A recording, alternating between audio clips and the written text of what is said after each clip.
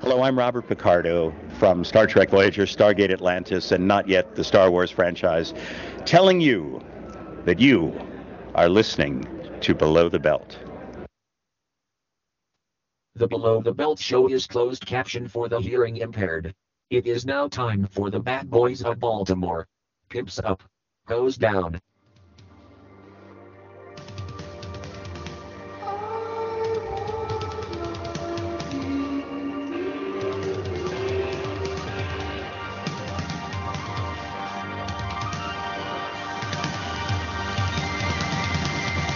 Oh, I got a live one here.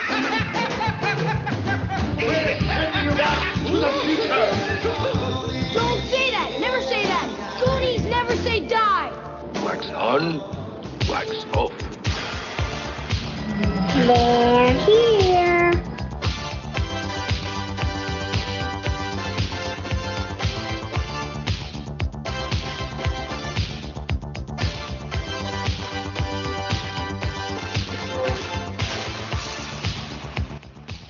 Yeah, that's right, guys. Time for another episode of BTB Below the Belt in the house, in your favorite galaxy radio. Here you are, Al Soto, aka Celebrity Soto, your host with the most here for your weekly pleasure. Wow, and we have a show that's out of this world, pun intended. Let's start by, and we're actually starting with our special guest of the evening.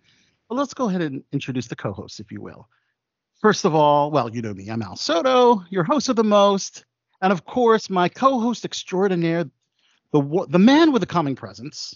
He's also known as the Persian Prince of pop culture, the Zadi, and he's got a lot of other nicknames. Mike the General Zod. Hello, everyone. Maybe, I think it needs a little bit more alliteration. Instead of the Persian Prince of pop culture, let's go with the Persian Prince of Poptopia. I love it. And also joining me as guest co-host, she is the amazing, the multi-talented. She's an actress. She's also a NASA ambassador. He's a little camera shy today, but that is okay. She is Kelly Christopher. Hello, everybody. And that is one of the things that no one will ever describe me as camera shy. So sorry for my technical difficulties. But yes, my camera does not want to play today. It's okay. We all have very fertile imaginations, so it's that will be just fine without a camera. Good. Rod is trying not to border on creepy on that statement, but nonetheless. Let's go ahead and we're starting racing, guys. Like the Irish coals are in a fire. We're starting with our special guest. Let's introduce him. An amazing mind. He is an astrophysicist. He is the heliophysics director for NASA, and he's got a space weather blog, thesuntoday.org. The one and only Dr. C. Alex Young, joining us here on BTB. Oh, thanks for having me. I have to make one correction. I'm the Associate Director for Science in Heliophysics at Goddard. I think if the Director of Heliophysics at NASA headquarters heard that, they might get a little bent out of shape. So I don't really care because I think it sounds great, but I figured I should say that just to cover myself. Great. I have a feeling the heliophysics staff are very, very forgiving. Yeah, I think so. Okay. Well, it's interesting as someone with a PhD in astrophysics, I find it fascinating that you were pulled into Comic-Cons. So how did the association with being someone with an expert in your field tie to pop culture cons, sci-fi cons? You've been to Shore Leave. You're just at San Diego Comic-Con. How do those two worlds intertwine? Well, I mean, one of the things that actually got me into science in the first place was science fiction. In particular, it was Star Trek, the original Star Trek. Now, I'm not actually old enough to have watched it originally, so I'll make that point clear. But I saw it in syndication, and also my dad bought me a couple my first sci-fi books by Heinlein and Arthur C. Clarke, and that and my mom got me my first subscription, which was to Superman. So those are some of the things that really got me going. Wow. So got you going as far as a sci-fi. So pick all of that. And does that automatically bring your interest to study astrophysics and astronomy?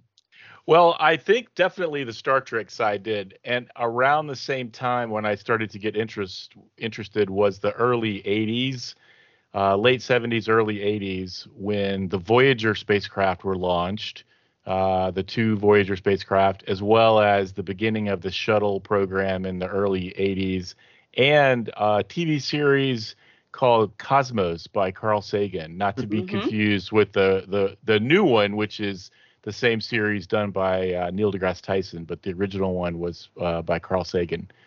So I also will say that, for Star Trek, I mean, Captain Kirk was cool, but I really wanted to be like Mr. Spock. So, it was really the science officer that and I could, was super strong and could give somebody the Vulcan nerve pinch. That's what I wanted to do. So. Who doesn't want to be able to do that? Exactly. Yeah.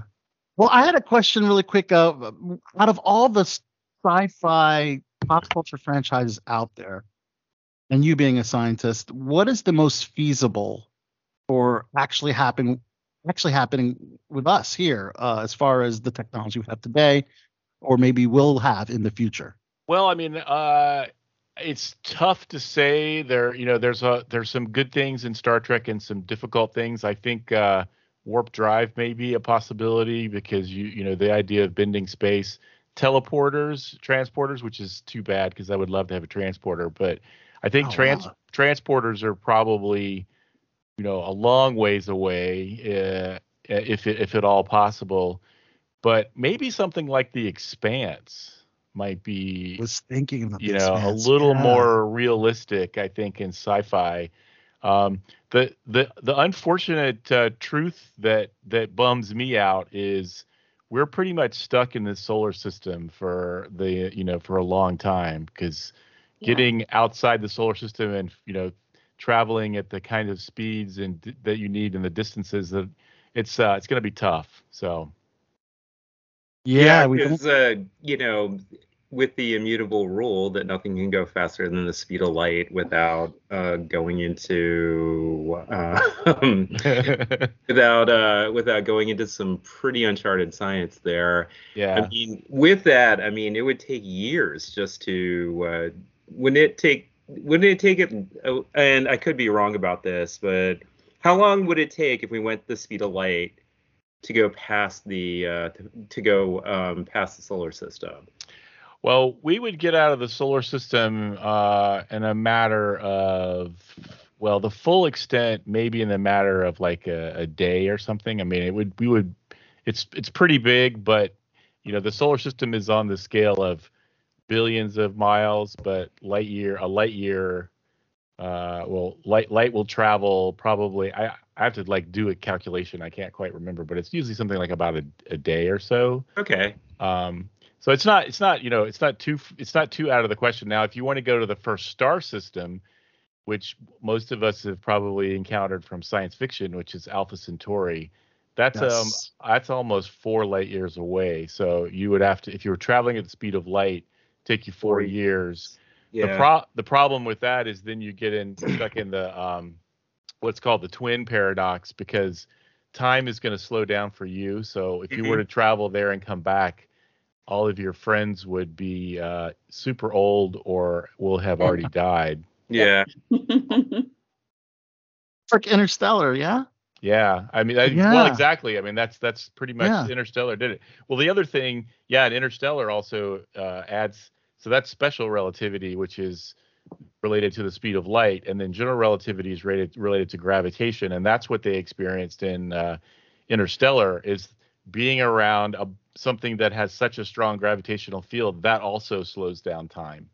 And so probably the only way we're going to get outside our solar system in a reasonable amount of time would be if we could bend space, which is basically what a warp, what a warp engine does, is it bends space, because space itself is not limited by the speed limit of light. Mm-hmm. And that's why you saw it as a bubble in Interstellar, because it was being bent. Exactly. Space was being bent by the black hole. And now the other way we could do maybe some interstellar travel, like going to Alpha Centauri, would be like a colony ship where people lived on the ship and generations were, born and died on the ship. That would probably be the most feasible way with the technology we have. Yeah. There was also that movie Passengers with right. Jennifer Lawrence and Chris Pratt, where everybody was just asleep, and then he accidentally woke up, and then, spoiler alert, woke her up because he liked her. That's right. And they lived their entire lives and died on the ship, and kept it going until such time that the ship reached its destination. Everybody woke up and saw everything that had transpired on the ship with those two. Yeah, exactly. Yeah, and so you would need a ship that you could grow food on. It would have to be pretty good size. It'd have to be very self-sustained, water recycling and all that kind of stuff. Yep, there's no garage to pull up if you've got a flat tire. So exactly. You gotta figure out how to carry it all. Problems. Gotta carry it with you. Actually, one of the things that's really been a boom in that area is 3D printing. So at some point, we'll be able to print our own tools and resources on board, and that's something that they're already starting to do on the space station. Yep. Amazing. Now, Dr. Young, you're fresh back from San Diego Comic-Con. Tell us about your experience. You did a panel on eclipses and shadow chasers. Yeah, we did. So we did 2 panels. We did a panel on eclipses. So there are 2 eclipses coming up. In the United States, there's an annular eclipse on October 14th of this year, and then there's a total solar eclipse on April 8th of next year, which will be very similar to the 2017 eclipse. And so we had a panel on that. A panel was about like what to expect, and we all talked about some of our first eclipse experiences or memorable eclipse experiences, and then the other panel was basically on space weather.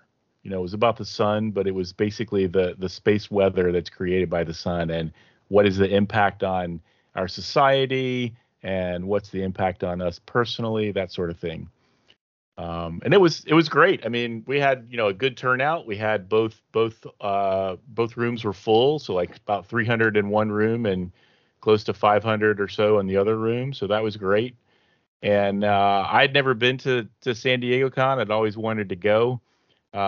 It was amazing, and it was unbelievably overwhelming. It was like so much stimulus. I mean, just like so many people, which I haven't been around that many people since COVID. So I didn't think that I would be bothered by that many people, but it was a little bit, it was definitely a lot. But it was like being in Tokyo. It reminds me of Tokyo is so much. There's so many lights and signs and all this sort of stuff in Tokyo. It's just like sensory overload, and that's kind of what it reminded me of. Yeah, and it's interesting you mentioned that because there was big void because they didn't have a lot of the panels, the celebrity panels with a lot of studios. A lot of the actors and writers being on strike were not promoting a lot of their TV shows and films. But you're telling us it was still a lot going on. People like yourself and a lot of comic book creators kept the San Diego Comic-Con still interesting despite the lack of celebrities. Yeah, I don't know. I don't have anything to relate to. However, some people told me that the exhibit hall was even more packed and more exciting because of the fact that they weren't relying on the panels. So I think that people put a little bit more money and excitement into the exhibit hall itself. Wow. I'm glad to hear that. I was a little worried about it. Yeah. Kelly, have you been to San Diego Comic-Con? Yes, probably 20 some years ago, probably 26 years ago. A long time ago. And it was an amazing event, even back then, that far back. So I would love to go again someday, but I actually want to be on a panel. This time around. Wow. It's supposed to be in the audience. So. Well, so Kelly, how long have you been? Are you a solar system ambassador? Yes, and You said it correctly. Yes. I'm in my 6th year right now. Most people at NASA actually don't know we exist. But yes, I'm happy to hear that. Yeah, Well, you know about us. I, Yes. I know because I've worked with the Solar System Ambassadors for about 7 years. I ran an educational program, so I know Kay Ferrari very well. Okay. And Yeah, she's our manager. yeah, so I used to run a education program out of the Science Mission Directorate at NASA headquarters for 7 years. And one of my collaborators and partners was Kay Ferrari and the Solar System Ambassadors. Yeah, we've been around for a long time, and Yeah. it is one of my greatest joys in my entire life when I was selected in 2017. So it's been an amazing ride, and I have big plans with my ambassadorship as I keep going. So, oh yeah. So for those of our listeners who aren't familiar, can you tell us a little bit more about the Solar System Ambassador Program? Sure. So what we do, the ambassadors, we do public outreach. So we have private meetings with the scientists and engineers at NASA regarding a variety of missions. And so they give us, what's happening with the mission, all the data, if the mission is currently going on. And our job as ambassadors to turn that around and, get the public involved, get them excited, educate them. So it's really just a fantastic volunteer way of just transferring my enthusiasm to the public. And my specialty is taking all that really complicated jargon, since I don't have a STEM degree. I'm just a passionate, science/sci-fi enthusiast. And my specialty is turning that around and making it very simple and breaking it down so the general population, including kids, that's my specialty, can understand what's going on, so then they can get excited. So that's kind of what we do. That does sound like exciting work. And you said it's entirely volunteer. Yeah, we're all volunteers. Mm-hmm. That's It's a great program, and it's a huge benefit. For example, for 2017 was the big solar eclipse, the total solar eclipse, and I led the agency, NASA's national outreach efforts. And so that's one of the areas that working with the Solar System Ambassadors was really great, and it was a great resource for both of us. Yeah. Mm-hmm. We work in tandem. Wow. It's amazing. That's why I'm so excited that Dr. Young is here. Wow. Yeah, I'm glad you're here. It's great. If someone's interested in becoming an ambassador, what do they have to do? Applications open up usually the month of September each year. It's a pretty lengthy, extensive process to get selected. You have to fill out this very long application, and you have to come up with 4 public events that you would potentially hold, and you have to have a whole write-up, a proposal for each of those 4 events, and you have to give references and whatnot. And so they're very thorough with checking your references, and they want to see what your take is going to be with your public outreach. So I was very nervous. It took me 7 hours to do the application because I didn't realize that was all involved. So I came up with 4 events that I was going to do, and but my specialty is social media. I do public events, and I go into schools a lot too, but my specialty is social media too. There you go. Yeah. Social media is very important because Dr. Alex, you actually have social media for your suntoday.org. I saw that you have a Facebook page and a Twitter page, so you're keeping all your followers posted on everything. Yeah, I post about I post about the sun daily. I post a lot of things on Twitter. If hopefully Twitter will survive, we'll see. I don't think I'm going to be able to call it X, but I don't think anybody's going to for various reasons. Yeah, exactly. So I do Facebook. I do Instagram some, but it's a little bit challenging with the kind of media that I have to do. I can't always do Instagram because I don't always. I mean, sometimes I share things like YouTube videos and things like that, which don't work as well on Instagram. I've got a Threads account, but I haven't really jumped into Threads yet. So I can't really speak to that, but I intend to start using that, and maybe that will be the replacement if Twitter falls. We'll see. On the suntoday.org, you have the post on the Parker Solar Probe. Yes. And wow, that can withstand temperatures up to 2,500 degrees Fahrenheit. Yeah, I mean it's a Smokes. technological marvel. I mean that whole mission was first sort of proposed in 1958, around the same time that NASA was started and the beginning of the space age. And it's taken until now to have the resources and the technology to be able to travel that fast, to travel in those harsh environments, and also because it's going around the sun, it has to be completely automated because it takes too long to send signals. Even though light is super fast, it still takes 8 minutes to go to send a signal to the sun. Mhm. So, and that spacecraft always has to be in the right orientation so that its heat shields protect it. And that means that it has to be fully autonomous. And so it basically runs on its own. And if that's the only way that it would be successful, and it's already passed into the region of the sun that we see during a total solar eclipse called the corona. So if you're in totality, where the sun is completely blocked by the moon, it's a short period of usually a couple minutes. You can see the very faint outer atmosphere called the corona. It's almost 1 million times dimmer than the solar disk, and that region of the sun is incredibly important because it is the region where all of this crazy space weather, solar flares, these big explosions, and big blobs of solar material blast out at millions of miles an hour. All that stuff impacts us here at Earth and can cause all kinds of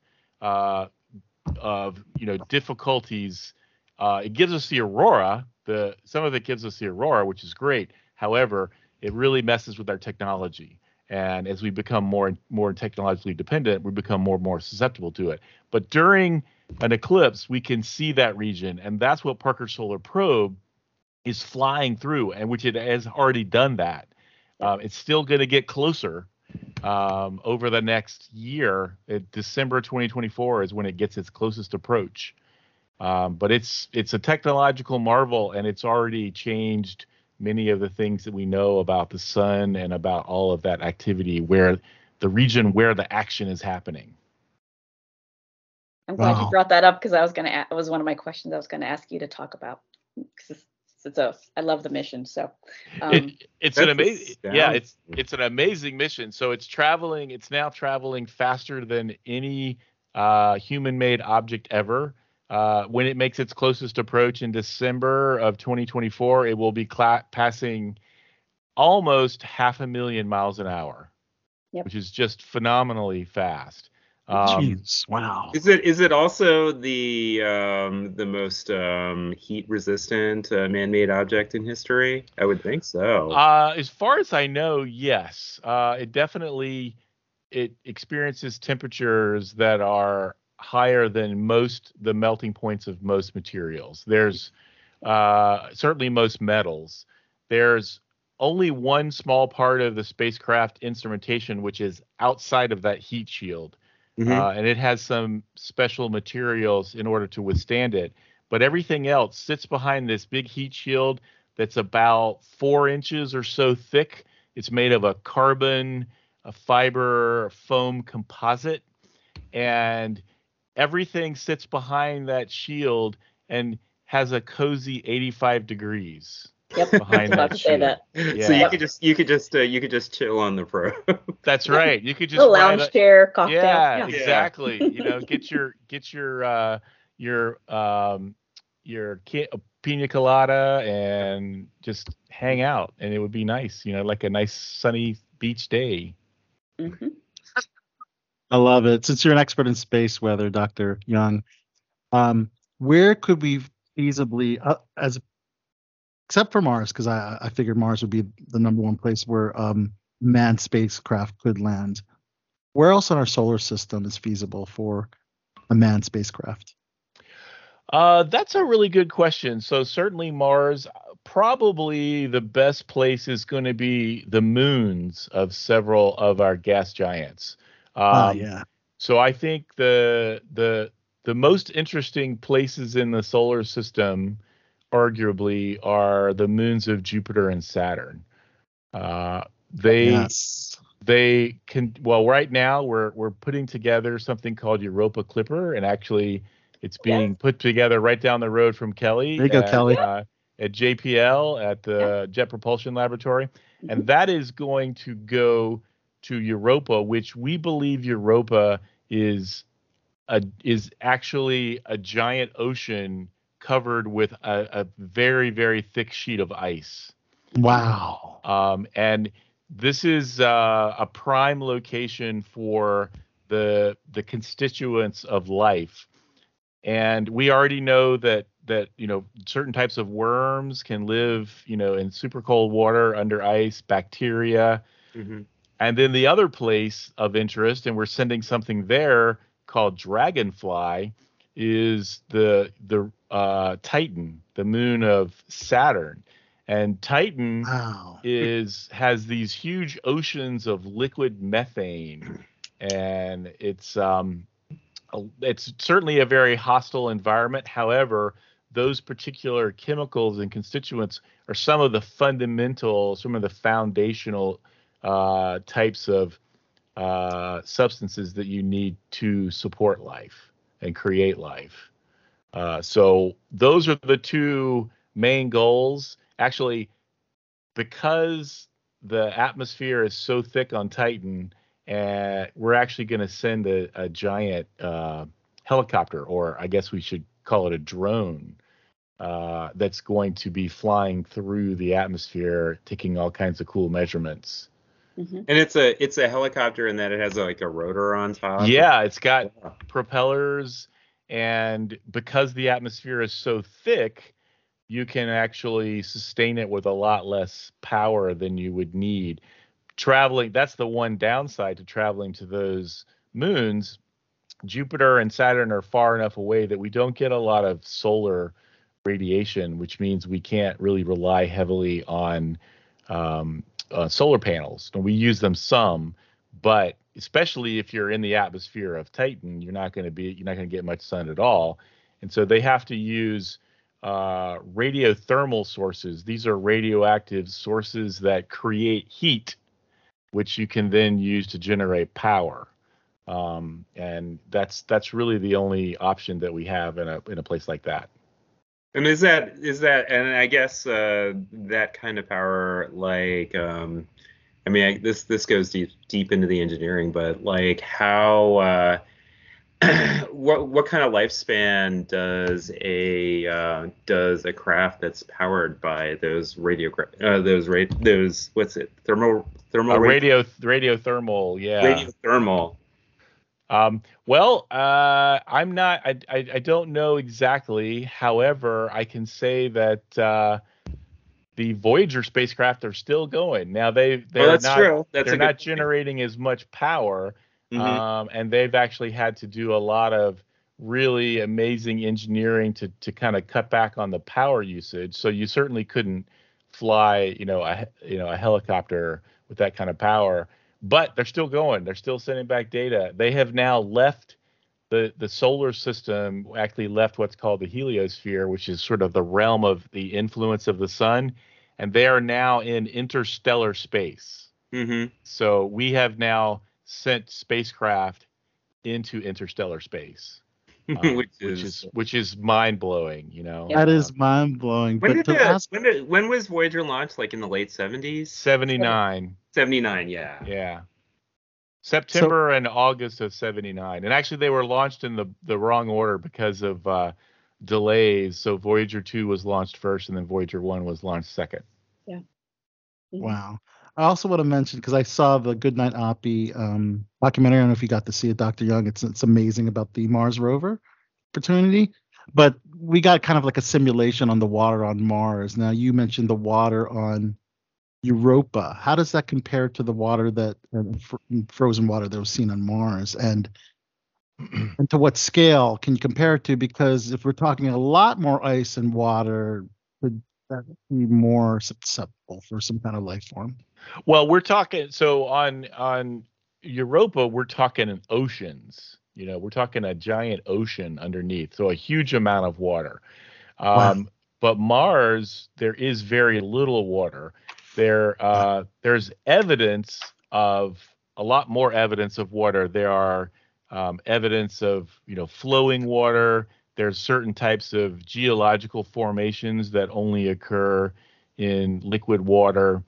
But because Mars lost a substantial atmosphere, water, and the temperatures there and the pressure, having liquid water is very difficult to sustain. What happened was, it turns out, and this is actually connected to space weather, turns out that billions of years ago, Mars has an liquid iron core, much like the Earth's, which generates a magnetic field. That magnetic field provides kind of a force field that protects a planet's atmosphere from the solar wind. There's this constant flow of particles coming out from the sun, which over time, if you don't have a magnetic field, they can strip away the atmosphere, as well as these huge explosions of material over time, over billions of years, that blasted away. What happened is Mars is smaller, had a smaller core, and its core stopped. It basically stopped spinning, and it stopped creating a magnetic field. And so the force field around Mars went away. So we think maybe Mars had a relatively hospitable atmosphere billions of years ago, and then over time, after the magnetic field went away, it's now to where we are now, what we have right now. What would you expect in the ocean of Europa? What can we expect? Wow, I don't know. Maybe Kelly, maybe you. I mean, I don't have a huge knowledge of icy water planets or astrobiology. I don't know if Kelly, you know a little bit more about astrobiology and what kind of stuff they might. Well, one of the things that we're really going to be concerned about and trying to differentiate is, it would be great if we could find something, like a worm, like a bacteria, but we would just be excited if we can find the actual building blocks, right, that are floating around the ocean, the elements, right? We who knows? I mean, it's already water, right? So you've got H2O. So, you always hope for the greatest return of the data, but in terms of just seeing what's down there, that's really what we're going to be studying. And JPL is already developing these worms called eels, and what they're going to be autonomous robots that look like snakes. And one of the uses will be sending it to Europa long in the future. And it will be autonomous, and it will be able to, navigate the ice and then drill down into the ocean and then start to explore it. And that's what they're designing it to do right now. Wow, an ocean in the core of the moon planet Europa. Wow, that's wild. Well, yeah, I mean, as Kelly mentioned, one of the things we look for is amino acids. These are certain the beginnings of proteins, which is what you need to then start having life. So we're doing this in a lot of ways. We're looking for this in our solar system. We're actually also looking for this with exoplanets. So we now have the James Webb Space Telescope, which is the light from a star shines through the atmosphere of a planet, and that then gives you a fingerprint. The light that comes through has a fingerprint specific to the types of molecules and elements in the atmosphere. And James Webb has the ability to measure that fingerprint. And we have now seen the evidence of water, liquid water, or maybe gaseous water on planets, carbon dioxide, other things. And these are all things that are needed for life, or at least the life as we know it. Doesn't mean there isn't other life that lives that's based on a different chemical structure. But the life that we know, all the life that we know, depends on these specific things, and that's what we're looking for. Oh, that is so fascinating. Dr. Young, I know we have to wrap it up with you, but we really appreciate the time that you gave for us to be here on Below the Belt show. And you've certainly classed up our show a little bit. Well, I appreciate that, and I'm excited to have Kelly on here and talk to a solar system ambassador And Yes, and I would love to work together in the future on many things. Yeah, I would love to do that. I hope maybe we could do this again. And if you guys want to have me back on, we'd love to. that would be awesome. That would be fantastic. Full hour. Yeah, we can do that. We can make that work. We can make that work. Are you going to be watching Star Wars Ahsoka? Are you a fan? Oh, you bet your bottom dollar I will. Let's talk about episode 1 and 2 at the end of August. Okay. Yeah. No, I was a big fan of the Clone War series, so I'm definitely really looking forward to Ahsoka. Oh, that's awesome! Yeah, we're going to be talking about it at the end of August when it drops on. We get 2 episodes on August 23rd. Yeah, so. yeah. Well, hey, it's been a pleasure. I really appreciate you guys having me on, and I hope that you decide that you want to do it again sometime. Yeah, absolutely. Thanks, Dr. Young. All right. Thank you. You take care. Night. Bye-bye. You too. Bye-bye. That was Dr. C. Alex Young. Oh my God, that was amazing. Oh my God, I'm so sorry. Yes. Did you like it? So we can see my face. We have one scientist for another scientist, I guess, right? The Chachi McFly, Back to the Future, Chachi McFly. The wild eye scientist. Yes, that's right, the wild eye scientist. Chachi McFly, I'm glad you could join us here on BTB. This is our penultimate summer episode before BTB takes a much needed hiatus. Recharge batteries, You're gonna take 2 weeks off? Big deal. We're gonna take 3 of them. 3 weeks. Oh, okay, there you go. That big long break. Yeah, we got to be back for Ahsoka talk, of course. But I think those are so needed nonetheless. Aren't you supposed to be on strike or something? Yes, it's supposed to be on strike for film and television acting, but what is this? This is all podcasting isn't in the it's not in contract. Yeah, exactly. It should be. Oh, well, I am taking a summer break, so call it if you will on strike or whatever. But can I add a quick science tidbit before we switch gears? Yes, please. So, Dr. Young was talking about the Europa Clipper spacecraft that is, being built down the street at JPL here. Then it's going to be launching next year. And NASA is inviting the public to sign up on the website for the spacecraft, and you can have your name laser etched into the spacecraft. And so your name can go all the way to Europa, and you get a cute little certificate. The whole program is called Message in a Bottle. And there was a poet laureate, and I'm drawing a blank on her name right now.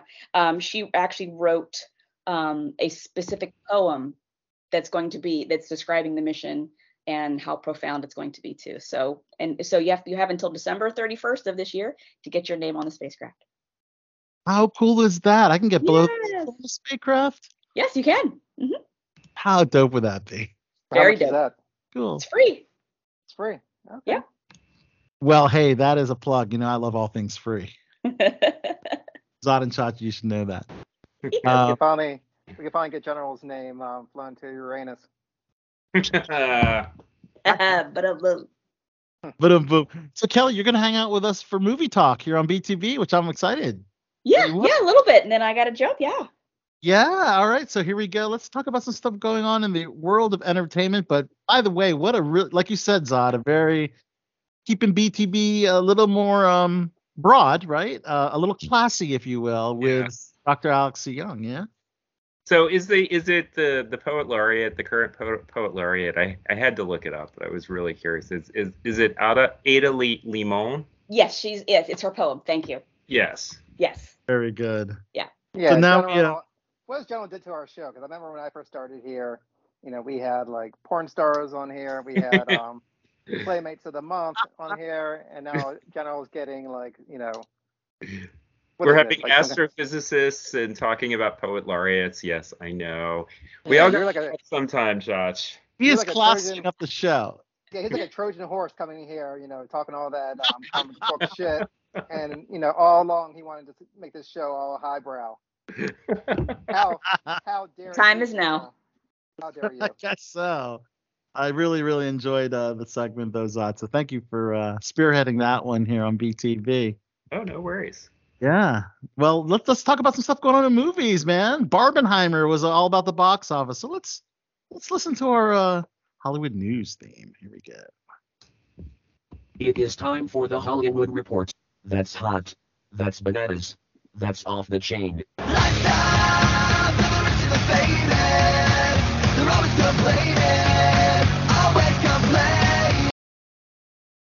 All right. Yes, Barbenheimer. Wow. Can you believe so many people actually did a double feature of Barbie and Oppenheimer, sitting on their butts for 5 hours with 3 hours of Oppenheimer, 2 hours of Barbie, but nonetheless, both films win big at the box office, with Barbie raking in 155 million and Oppenheimer, wow, remarkable 80.5 million. So yes, the number one and number two movies respectively.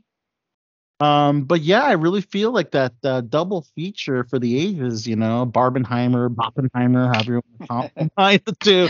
You think of two more different movies that seems like the same audiences are supporting. I mean, they're very, very different films. Well, there are some. I mean, yes, they're very different films. There's a couple of themes you can see that kind of go through both of them because a lot of it takes a lot of. I mean, Oppenheimer is about like a big part of it is the specter of the atomic bomb and about how like that ushers us into this new kind of scary unknown era, while Barbie, like a big part of Barbie is nostalgia, looking back at kind of a almost similar period because they're both about, because we kind of equate both Barbie and Oppenheimer, even though Oppenheimer takes place mostly in the 40s. I mean the 20s through the 40s, like. Mm-hmm. Most people, because a lot of it is, the atomic bomb is one of the biggest causes for why the Cold War existed, and we kind like your average person equates the Cold War with the 1950s, and Barbie, which was introduced in the 1950s, has this kind of like throwback feel, especially since she's the quote unquote stereotypical Barbie.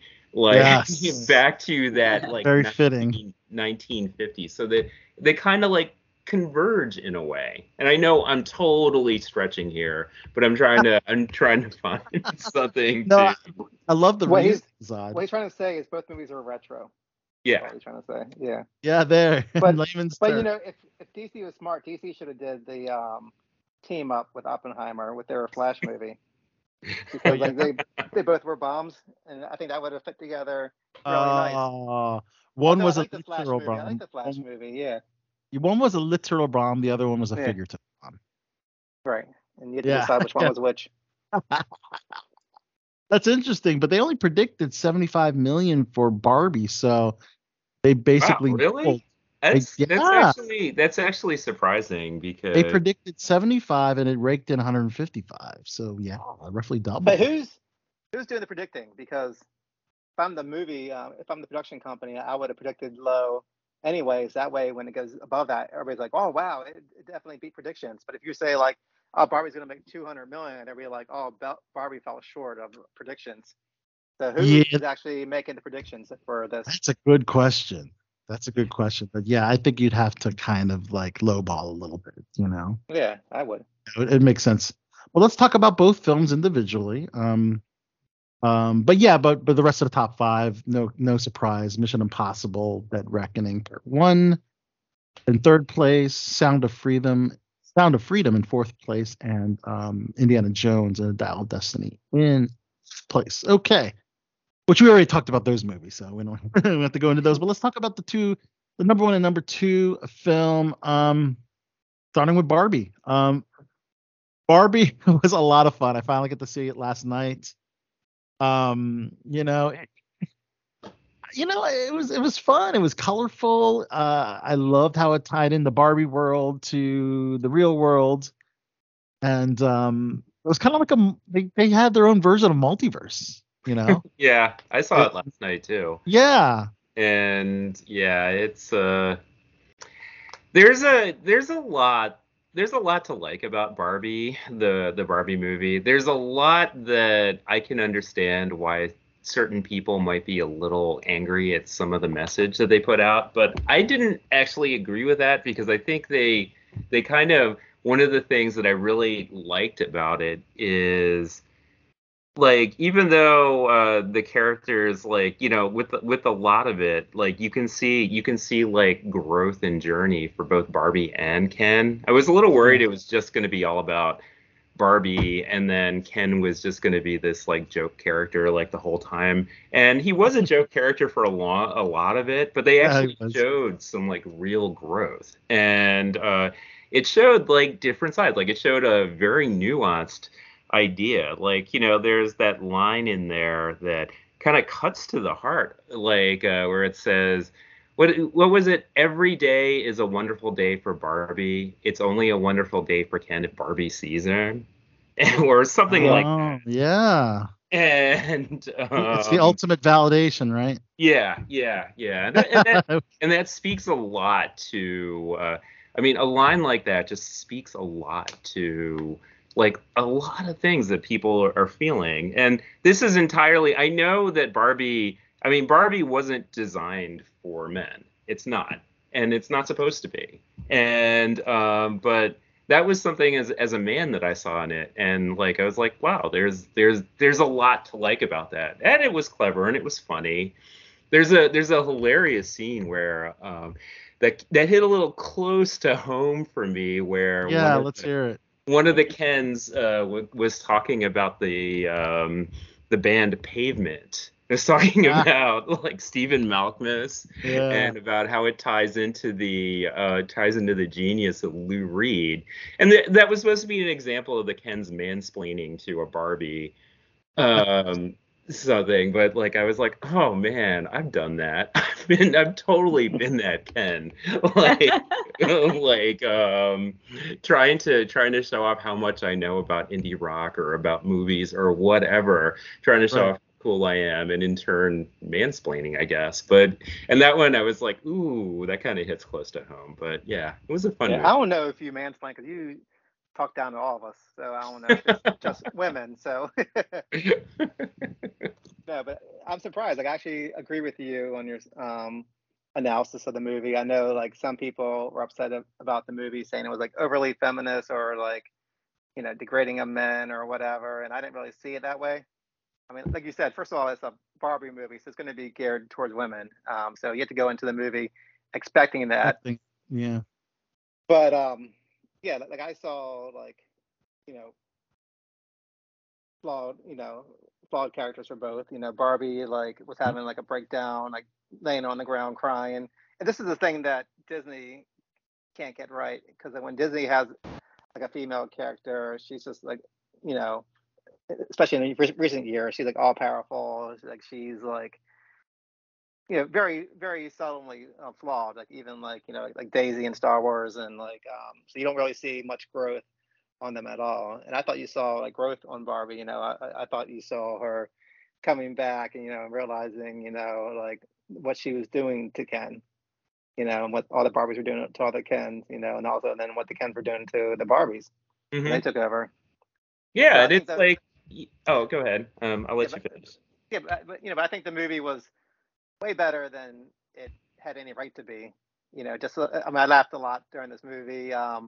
And I thought there's so many funny moments. Yeah, and I thought it did really well, like because they stayed true to the character. I mean, it was a very diverse cast, but the stereotypical Barbie looked like the stereotypical Barbie. They didn't race swap her. They didn't like make Ken gay or something. They kept it like really like to the basics of Barbie.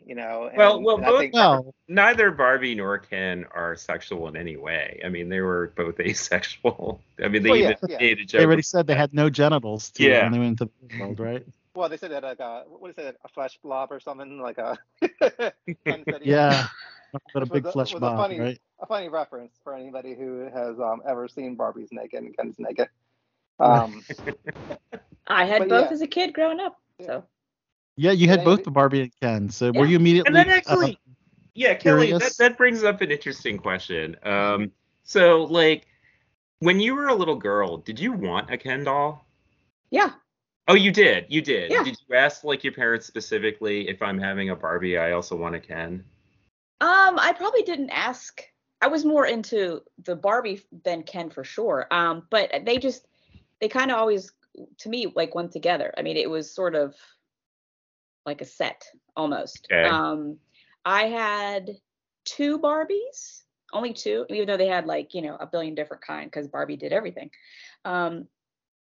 But I just wanted Ken there because that was Barbie's like partner, like just like other half almost. Mm-hmm. And it's funny that the theme of the movie is feminism and how Ken was just Ken for Barbie, right? He has no purpose. He's just there to make Ken, Yeah, his job Barbie look was good. Beach. Beach, right? Beach, yeah, beach. And it's funny because as a young girl growing up, I never took their relationship to be like that. I never thought of Ken just being there as an accessory for Barbie. So Okay. that's probably just from my upbringing. Maybe I don't know. I didn't, I didn't think of that. I wasn't that deep of a thinker maybe as a kid. I don't know who is, but Yeah, that's Did any of interesting. the guys on this panel, have you ever played with Barbies or had like a sister who made you play with them or whatever? My sister had Barbies, and Yeah, we both have sisters. I definitely sat down and played Barbies with her. And I mean, I played as Ken, and I remember I don't we played out certain scenes and scenarios where Barbie would get in her car and drive to like the store, and Ken would be there, and I guess in most I was already doing the multiverse before all y'all because I had my He-Man action figures wrestle with the Barbies. Oh, you And did? Bobby- yeah. Well, the only thing is there's like a big height difference between Barbies and most of the like I had GI Joes, but they were like tiny compared to Barbies. Yeah, so that's why the Masters of the Universe were a little more appropriate. They're a little bigger, but yes, the Barbie still but this towered is where over you those. both had failed because my cousin, she had everything Barbie. She had a whole room in her house just filled with Barbie stuff and like the Barbie car, like the dream house, the Barbie pink camper, see all that stuff. So she always would beg me to play with her, but me being like a super cool guy, never wanted to play with really? Barbies. Yeah, but I would compromise and I would use my wrestling figures, and I'm talking about the big rubber wrestling figures. Those were they the same size as Barbie? They were close. It was a little shorter than Barbie, but it was pretty close. Okay. It was definitely bigger than the Masters of the Universe or whatever. And that way I could still feel cool. But like, I'm just playing with these wrestlers, so like, Big John Stud's going on a date with Barbie.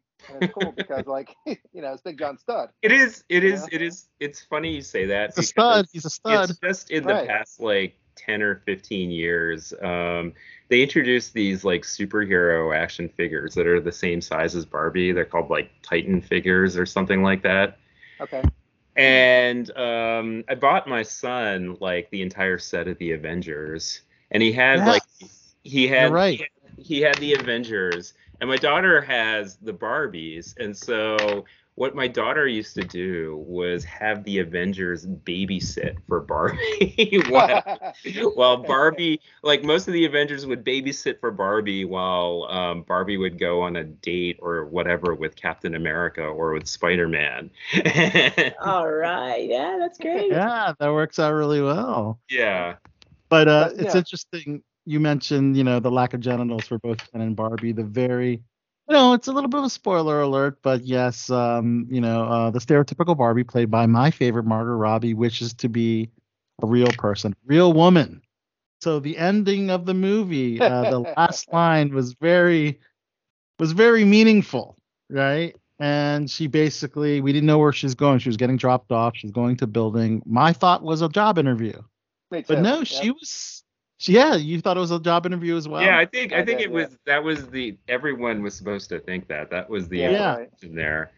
With the theme of the female empowerment and having the great occupations and careers. And then the receptionist, she talks to the receptionist and says, "I'm here to see my gynecologist." So, what a great closing line. Got her vagina. She finally got her vagina. Gotta take care of that. You got to take care of it, yes. And now that she's human, she's got to get someone, she's got to get somebody to take care of it, both, I guess, Right. in the health sense, and maybe now she'll be enjoying her sexual sexcapades If now. she needs any volunteers, let me know. Oh, Chachi. I knew it. No, but for Margot Robbie, perfect casting for this movie. My And same God. with Ryan Gosling as Ken, both perfect casting. Yes. And for people who know, the original plan was having Amy Schumer, play yeah. Barbie in the in a different script for this movie. So luckily Yeah, that never came about. I imagine they probably would have had some stereotypical hot, not Margot Robbie, but some like hot blonde actress to play Right. stereotypical Barbie, and it would have been a much smaller role. Right, it would have focused more on Amy Schumer's Barbie character. Yeah. I'm glad they didn't go that route. But they had something for everybody, Chachi. It wasn't just about the stereotypical Ken and Barbie. I mean, look at all the isn't different Ken parts, supposed to different have Kens. dark hair? like I'm surprised they went with Ryan Gosling having blonde hair. No, Ken was a blonde. Ken was a blonde? I thought he had Yeah, I mean, Oh. eventually he had brown hair too, but he had blonde hair. Mm-hmm. Oh, okay. Because it was like blonde hair painted on him. It was like it wasn't it wasn't like hair. It was like painted on. It wasn't hair. like the hair that most dolls have. And had Simu Liu was great as the secondary Ken, the Asian Ken, and then you had Nerd and Alan. There's no other Allens. He was like the goofy character. Yeah, he was funny. Sarah. And then all the other Barbies were great, Yeah, Ray they was had, President Barbie, and the guy who plays in Secret Invasion is the Super Skrull, who's something Ben Gurion. Yep. Ben Kingsley, yes, yeah. He was great as well. Yeah. So there was something for everybody, and I like how they had a bunch of Easter eggs. Like they had like did? they referenced the was it Skipper who had the breast that you'd pump up. And that was like a real doubt I read before they came out with. And then the pregnant doll, Midge. Midge, the pregnant one, yeah. Yeah. Alan was an actual doll too, wasn't he? I believe he was an actual. I think that's an Easter egg too. But they had like a bunch of like clothing and stuff, exactly like what they came out with, in the years gone by. And I love, one of the best parts I think is how they did a tribute to the creator of Barbie, Ruth. Yes. Had a character playing her. Yeah, Ruth Handler, and played by Rhea Perlman. Yeah. And at the end of the movie, Mrs. Danny DeVito.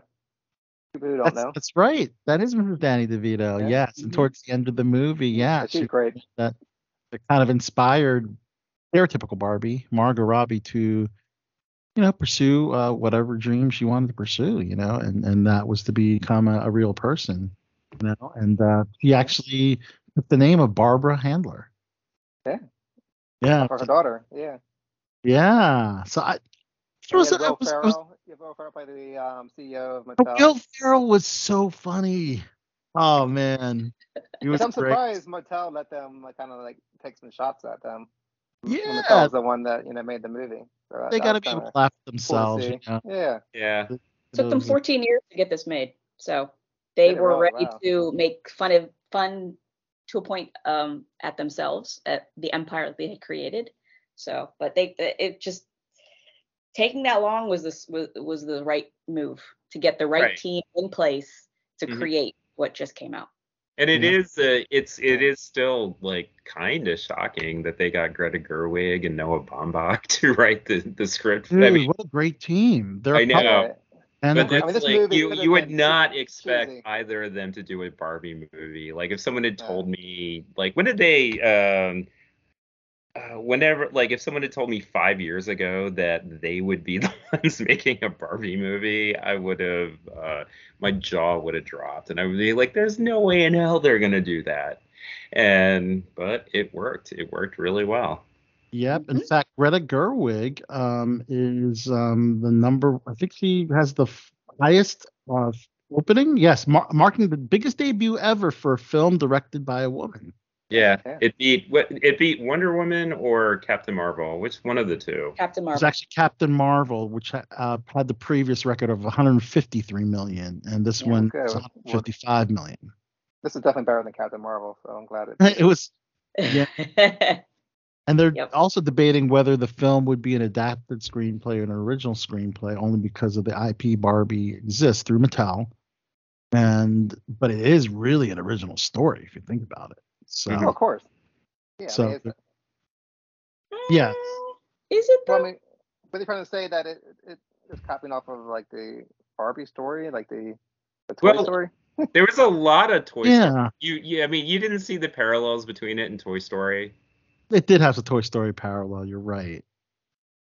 Yeah, I would say that would probably be, but most of all, it's because of the existing IP, where one would argue that would have to be an adapted screenplay. But then there's like biopics about historical figures, like Milk by Dustin Lance Black, and which is about Harvey Milk, or Anthony McCartan's Darkest Hour about the British figure Winston Churchill, or Oppenheimer. or Oppenheimer, which are original screenplays, right? Even though they're based on historical figures. Oh, actually, Oppenheimer's based on a book. So. Well, was Oppenheimer's based on a book. Titanic an original screenplay? Yeah, that's an original screenplay. Right. Is it? Okay. So yeah, so that would be an interesting to see which way they go on that one. But I mean, if you're talking about, because I haven't seen it yet, but since you're talking about one of the themes is, she wants to be, a real woman, right? And as soon as you guys were talking about that, I thought, oh, that sounds very, Little Mermaid. Yeah, that's true. It's that sort of theme, right? She, she's. I mean, since I haven't seen it, I don't know why she wants to go be a real woman, but I have theories. She doesn't want to be a real woman. A lot of it is because, like, the real world is affecting her life in Barbie Land in ways she wasn't expecting, and she wanted to go back to being like a normal Barbie. Yeah. Yep. Okay. And of course, unclear if there will be a sequel. But there were mermaids in this, though. They were mermaids in this movie. There were the Barbie mermaid by the beautiful Dua Lipa, and the merman Ken. And the beautiful merman. Played by John Cena. Another great casting there. But yeah, no post. Oh my God. Oh, just Cena, he's the man. He's becoming just as good as The Rock. I mean, he's going to be just everywhere. And she shouldn't have a fishtail covering her. No, those assets. Oh, yeah. I see what you're getting at, Chachi. But yes, no post-credit scene, so no, obviously lots of credits to pay the respects for the crew and the cast, but so they weren't indicating anything about a sequel. However, it wouldn't surprise me if they do decide to go the sequel route, and I mean, they will. It was kind of open-ended with Barbie in the real world going to see the gynecologist, maybe her life as a former Barbie. Yeah, I heard Mattel is planning on like making movies based on like all their properties. Exactly. Having a big old Mattelverse. What else is there? Like Hot Wheels? Hot Wheels is another. It's one they're going to do. I heard. What else does Mattel have besides Barbie and Hot Wheels? I know they must have other things. I just can't think of anything. But don't they have like Uno? Like I thought they were making a movie based on Uno. Uno the card game? Yeah, and you saw Uno like briefly in Barbie. Yeah. Like, on a table or whatever. But I don't know how they make a game based on Uno, but I've been hearing that like I remember reading about that. Actually, here on Below the Belt Show, we mentioned a while ago. I haven't seen any updates on that. But let's move on to Oppenheimer. First of all, phenomenal acting across the board. Even Robert Downey Jr., Iron Man himself, sang Cillian Murphy's praises for his take on Oppenheimer. Oh yeah, and it was great. And it was great to see Cillian Murphy in the lead role, because in previous Nolan movies he's a supporting actor. But yeah, I mean, phenomenal job by Cillian Murphy and the entire cast, but Cillian specifically would, in order to stay in character, would forego any social interactions with the cast after they wrap filming. So a lot of them like to hang out, go to the local restaurant and bar in Santa Fe, New Mexico, and of course, Cillian Murphy preferred to stay behind, work on his craft. I guess he also had to learn 30,000 words of Dutch, which I didn't. He had to, yeah.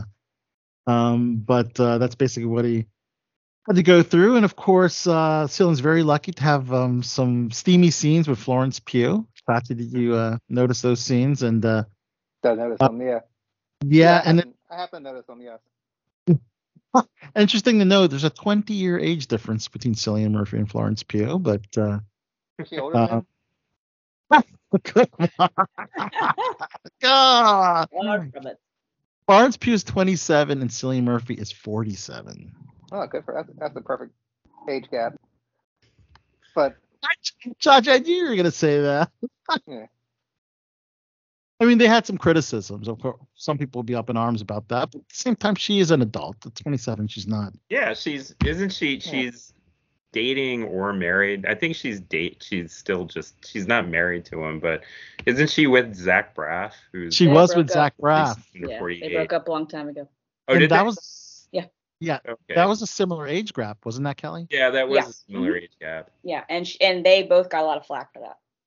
They got a flag for that as well. Yeah. Well, I heard Leonardo DiCaprio was kind of pissed off at the age gap. No, he thought he wasn't big enough. Like, Well, I wonder what the age gap was between the two, people in real life. Oh, they were the same age. They were? Oh, in real life? Okay. No, I read 10 years. Zach. Was it 10 years? Oh, I thought 10 years, because okay. I thought they. Okay, you could be But right. not as great as 20 years. Now, Florence Pugh, the center of a lot of controversy, not only with the age gap, but also in other countries. Now, apparently, in the Middle East and India, where she was naked talking with Oppenheimer, they covered up her nude body with a CGI black dress. oh, Wow. So apparently, in Middle East and India, it had a UA rating, meaning it's classified for viewers with parental guidance for children below 12 years old. And because of that, they had to, in fact, that's the only major CG in the movie. And it's not even in the American version. It's in the really? international version because Nolan, if he doesn't need to use CG, he won't, and he didn't really use much of it at all. I mean, Isn't there like 1.4 billion people in India? yes. Like those motherfuckers got to see people naked. All them people there, right? So why are they gonna be offended by seeing naked bodies? Well, because children below 12 years old are permitted into the movie, But Okay. I think the Middle East are probably a lot more would be up in arms with because a lot of those cultures, the women is completely covered head to toe. That's true. Uh-huh. Yeah. So they're not going to allow nudity on a movie on a screen. No way. Because if women can't be, like, their face can't even be shown, like their skin can't even be shown in public, they're definitely not going to allow that in a film. Well, the cultures where they don't allow women to wear anything but burqas, they're not going to be watching movies. They're not going to be watching American movies. in Well, the first that's true too. Yeah. Yeah. So it's like, and this is hardly the first movie with nudity in it that has been shown in the Middle East or India. Right. So They probably just cut out those spots, maybe. I don't know. Before CGI. Yeah, I think it may be because it they introduced a CGI into it instead of doing more selective editing, I guess. Crucial scene with the conversation between the two characters. I mean, they could have easily had done something like still had the conversation and just not shown Florence Pugh's character and just have the have the audio of the conversation while it just the room or whatever. Wait, so she was still riding him, but with a black dress on? Well, no, this is when they're talking together in the hotel room or wherever they were having. Yeah, because there's a scene where he's imagining himself having sex with her. Yes. During the That's right. During the security clearance hearing. That's right. She was riding him hard. Yeah. Right. Yes. Was that scene cut out, or was that? That's a good question. I wonder how they worked around that one. That must have been a complete deletion, I imagine. There's also another controversial line from Hindu Holy Scripture. Oh yeah, heard about that one as well. So this is Bhagavad Gita. And the sex scene featured a line from the Hindu Holy Scripture, and apparently, that was controversial as well. And literally, Bhagavad Gita is literally the word of God. Yeah. From the Mahabharata consists of the dialogue on the battlefield between Prince Arjuna and the divine Krishna. Mhm. And then who was saying that That line? is like one of the most famous quotes, though, attributed to Robert Oppenheimer. And I know he took that from the Bhagavad Gita, but it's Right. like, Yeah. it's a line that is so associated with him, and it's been that way for decades. hmm And so, like, it's not Yep. like they're going to get rid of that either. But when Yeah. was that line said in the movie? Well, okay, so it's a sex scene when Cillian Murphy and Florence Pugh, and Pugh stops in the middle of fucking, goes up to the bookshelf, picks out a copy of the Bhagavad Gita, and asks Murphy to read from it. And Murphy reads the line, I am become death, destroyer of worlds, which is the quote, what he thought of when the first nuclear bomb was detonated. And then they proceed with That's based on God. Well, Mhm.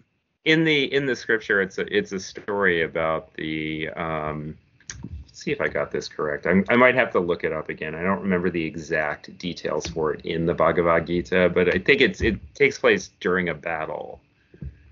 But you can understand while Yes. you're looking up that Mhm. you can understand the I've got it. I pulled it up. how India is all up in arms. Yeah, but I was Someone offended because Muslim- before that scene, she was yelling out, "Oh God," when she was riding him, and I was offended. You were. for my God, yes, Oh, for your God. yeah. Yeah, it says here Okay. the Vishnu is trying to persuade the prince that he should do his duty, and to impress him takes on, because Vishnu becomes this like super impressive multi-armed god and says, "Now I am become death, the destroyer of worlds," to get the prince to go and let's see what else here.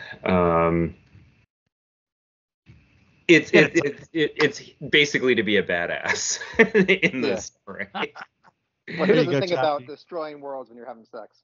Yeah. Like Yeah. But that line obviously makes a lot of sense, because when you're like when you think about the magnitude of what's created, and it is something that could literally, I mean, there was even a little bit of a worry about it causing a chain reaction that would destroy the world just by testing it. You can understand why that line would be used. hmm Yeah. But No. but that was but that whole line was actually rewritten from the original line in the movie, which I thought was more offensive. Well, what was that? When he was saying your pussy is the bomb. Oh, wow. That was the original line that they I cut out. I knew you were going in that direction. Oh, I'm Thank sorry, you, Kelly. General. I signed up for Well, this. That's fine. I didn't write it. That was the original line. I don't know. So overall, Now- I thought the You can't film blame was me. great. It was 3 hours of several intertwined stories. Your typical Nolan back and forth between the plot lines, but I thought it was a solid film, and I really really enjoyed Oh, I it. thought it was more than a solid film. You thought it was more than solid. Yeah, I that thought- was. yeah. Yeah.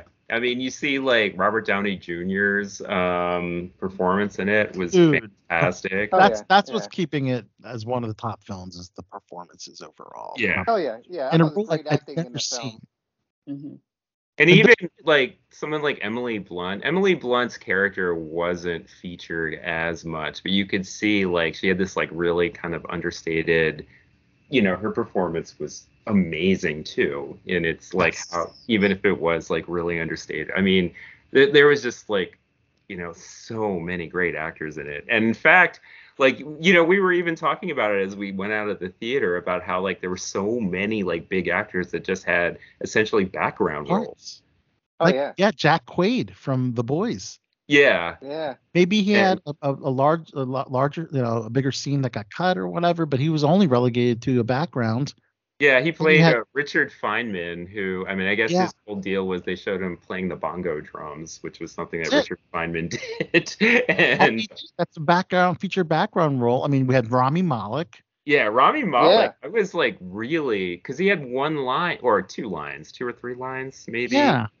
Yeah, I'm Not surprised. much- I'm like, wait, that's Freddie Mercury. Yeah. No, with only like several lines. And then let's not Right. forget, from the Orville, Scott Grimes also had he was one of the council, right? Yeah, he was Or he- it was cool to see him in a very different role. yeah. So it was great overall. Yeah, I but enjoyed. personally, like I enjoyed it. I thought it was great acting, but I thought the movie was too long and really slow Yes, and that's uh, where that's especially where the things. beginning. Yeah, exactly. The I think if it would have beginning. been cut down to like a 2 hour movie, I think it would have been for me great. I was it's kind of like dozing off in the beginning, first hour. Yep, the And I first don't know what it act. is about all Yep. these movies nowadays are just so damn long. Like every movie, I mean Barbie wasn't, but like even like Indiana Jones, the last one was like 2.5 hours when Hmm. all the Yeah. previous ones were like Yep. I mean, 2 hours and under. Barbie was 2 hours. Like Was it just 2 hours? about Yeah, just yeah, 20 it said years 2 hours. ago, Yeah. that same movie would have been an hour and a half. Oh yeah, yeah. Right. Yeah, Right. and I think personally, I think a lot of these movies in the theater, I think if they would do better if they were a little shorter, and then they could have the extended release on streaming. But and plus in the movie, I thought it was going to show more of the bomb, like more of the war and the bomb being dropped on Japan, Hmm. which I guess they didn't want to show that aspect of it. Maybe it would have been, it would have been too triggering for some people or something. I don't know. But I was hoping to see like just more of the war and like the Enola Gay and the bomb being dropped and everything. That was an interesting choice. I agree with you there. I was totally expecting a scene where they show Yeah, the bomb actually being dropped on Hiroshima, and Yes. We were uh, talking about that, Zod. Yeah, mhm, we would love to have seen that. Cut yeah. to that. But yeah. And for people who don't know, the Enola Gay is actually in Northern Virginia. It's actually at the Air and Space Museum, the Smithsonian, but not the one downtown that you see. There's a second one, which I Dulles. didn't. Yeah, in Dallas, but I didn't know about until just a couple months ago when I went, That and they place have it is in there. awesome. That place It is is. It is awesome, right? Yeah, that place Both is of them are awesome. so cool. They Yeah, have the that space shuttle Discovery in there. Um, it's got like but yeah, F-14 and F-14 and F-15, all these like Soviet era like Cold War yeah. just Soviet Yeah, planes. Kelly, have you been to that museum on your? I'm sure you have. Visit family on the East Coast. You stopped by the Smithsonian. No, The Air and I've Space never been Museum? yet. No, I haven't.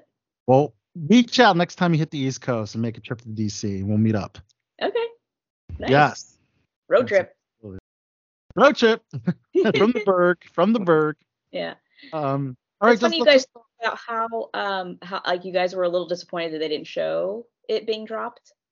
Well, Yeah. In the I'm city. not. I wouldn't say I was disappointed. I just thought it was it's a curious choice not to include it. Right. And a lot of people said that when the Armstrong movie came out too, they were expecting that movie to be more about the landing on the moon, whereas the movie was more about his life and the things, that most people didn't know he went through, in his career. So, a lot of people said that hurt the film because they were expecting, to see the landing and, he didn't, we wanted to see him plant the American flag on the moon. And so it's like, that's not what the movie was about. But no, Right. I totally get it. It's because dropping the bomb was such a integral part of the story of it being created. I could see why you'd kind of Yeah. sort of want to see that. Mhm. Yeah, Yeah. and plus, by showing that, you really could have like, it would have made a lot more sense of why he was so like upset after it got dropped, and dealing with all that Exactly. struggle, for himself. We want to see that visual of what he sees. Yeah. And But I don't know. I think maybe they didn't want to like show that negative aspect of it and make it too real, and then maybe And they probably didn't put the part in about the area where they did the test, of how they were saying those lands were like desolate, like nobody really lived there, right. Yeah. which is actually not true. So I'm assuming they didn't put that in the film either. Okay, just checking. Yeah. So I want to drop a few more things, and then we have to take a class cut break. And sadly, Kelly Christopher is going to say goodbye. But the next big movie is, it's based on your popular Disney theme park ride, Haunted Mansion. Drops on July 28th. I'm not feeling great about this film. No. 55% on Rotten Tomatoes for My critics kids so really far. want to see it. They're both like excited to see it, but Yeah, of course it'll be something worth watching for sure, Zod, with the yeah. family. But I don't know. I mean, Eddie Murphy already did the film. Let's It see. wasn't that long ago, right? Wasn't the last It within the wasn't last that 15 long years? ago. Yeah. Yeah. Oh And this my is the God, there first. was another Haunted Mansion movie That's that Yeah, I wasn't that with right. Eddie completely Murphy? forgot Yeah. about. Okay, Yeah. So they that had the premiere of Haunted Mansion, the first premiere without its main stars. I think Oppenheimer was the last one, but the stars had to like leave Oh, okay. midway through or something oh like yeah, that. because Yep, they did. They left. they literally announced the strike while Yeah. it was going on. Isn't So that this, Okay, yeah. Yeah, the Haunted Mansion was 2003, so it's 20 years old. yep, yep. But yes, the first major film premiere since the strike to have no actors, just the director and the producers at the red carpet. Mhm. Wow. It's pretty crazy. But Yeah, I wonder yeah. I what mean, I that. think I wonder, like, that brings up a because the director is going to be there. What do they? What do people who are members of the Screen Actors Guild but also are directors? What do they do in those situations? yeah, that's an interesting question because I know Seth Rogen did not show up at San Diego Comic Con to support Yeah. Teenage Mutant Ninja Turtles, and he's the director and he's also SAG. So I imagine that those that are actors and directors will not have to be there. Okay. Yeah, and then those that are strictly directors, like your James Cameron, those type, they can show up. And the DGA came to an agreement with their new contract with. That's right. So their contract is already renewed to what, and they got what they wanted. So They got is there? I wonder, is there going to be some like resentment then because the DGA did sign a contract while the other two unions are striking? No, I think no, because there's a lot of, I mean, there's so much crossover where directors are, writers and, actors as well too. So Mhm. I think a lot of directors, even though they got their contract signed, there are a lot of them are in solidarity too, because Yeah. they're stuck in the water as well. If there's no one to write something for them to direct and no one to act in it, they have almost no choice but to be in solidarity with us, whether they show up or not. You know, it's everybody's individual choice, I guess, if they're going to support us. Exactly. I think it's kind of weird that that they don't show up for the premieres, the actors and other people, after, because they filmed everything, that doesn't. before. Yeah, that's a good argument that it's already in the can, it's wrapped, Right, the yeah. writers are I can contribute, see the making actors new stuff or whatever, but like if they already worked on it and already made it, got paid for it and stuff, and then the movie's coming out, like I don't see why they should protest Well, their own the movie. main reason is because even the films that are being promoted, they classify it as a struck film, so it's still whether it's released now in theaters, it'll eventually go to those streaming platforms, and when it gets to the streaming platforms, that's where the issues arise of the Okay. improper residuals. Yeah, so it actually certainly does affect current works as well. So that's the main argument for that one. Yeah, so anything current and in the future is considered struck work. Right, Okay. and they may, yes, they would love to be there to promote the project that they were in. However, they are, by not being there, they're protesting the very people who don't want to pay them. That's right. Right. Yep. That's So another reason. that would be sort of the reason why, even though the product is already done and they would love to be there, because it benefits them as well. But right now they're trying to, make a statement, and that's a very big way to make a statement, is to not to show up to support something that you were in.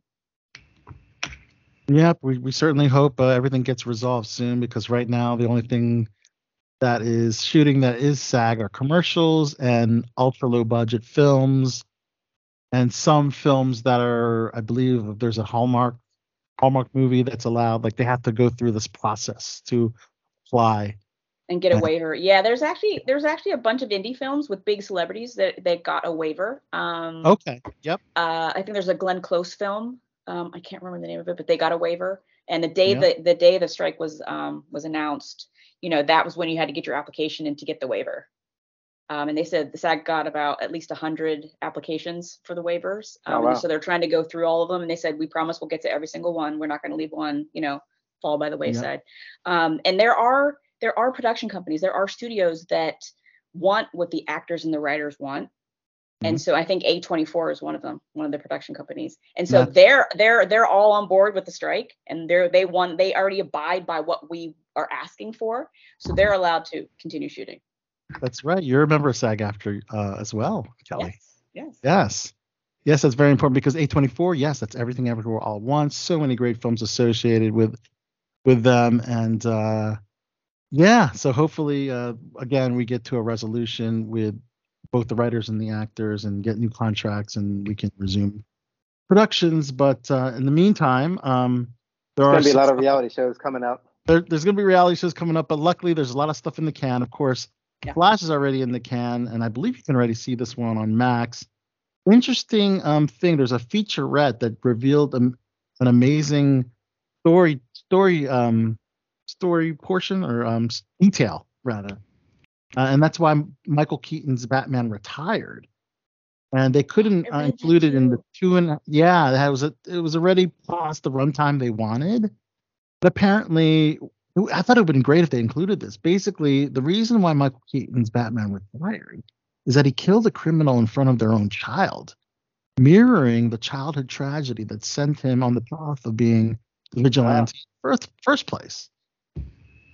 So he said, Andy Muschietti, the director, said it would have been an exact mirroring situation of what happened to him when his parents were killed. So there's a parallel to that in the comics of there's a character called Prometheus who is kind of like an evil version of Batman, and his parents were criminals that were killed not by Batman but by another vigilante, and that's how he decides to train and become like Batman. So that's kind of cool. There's something like that in there.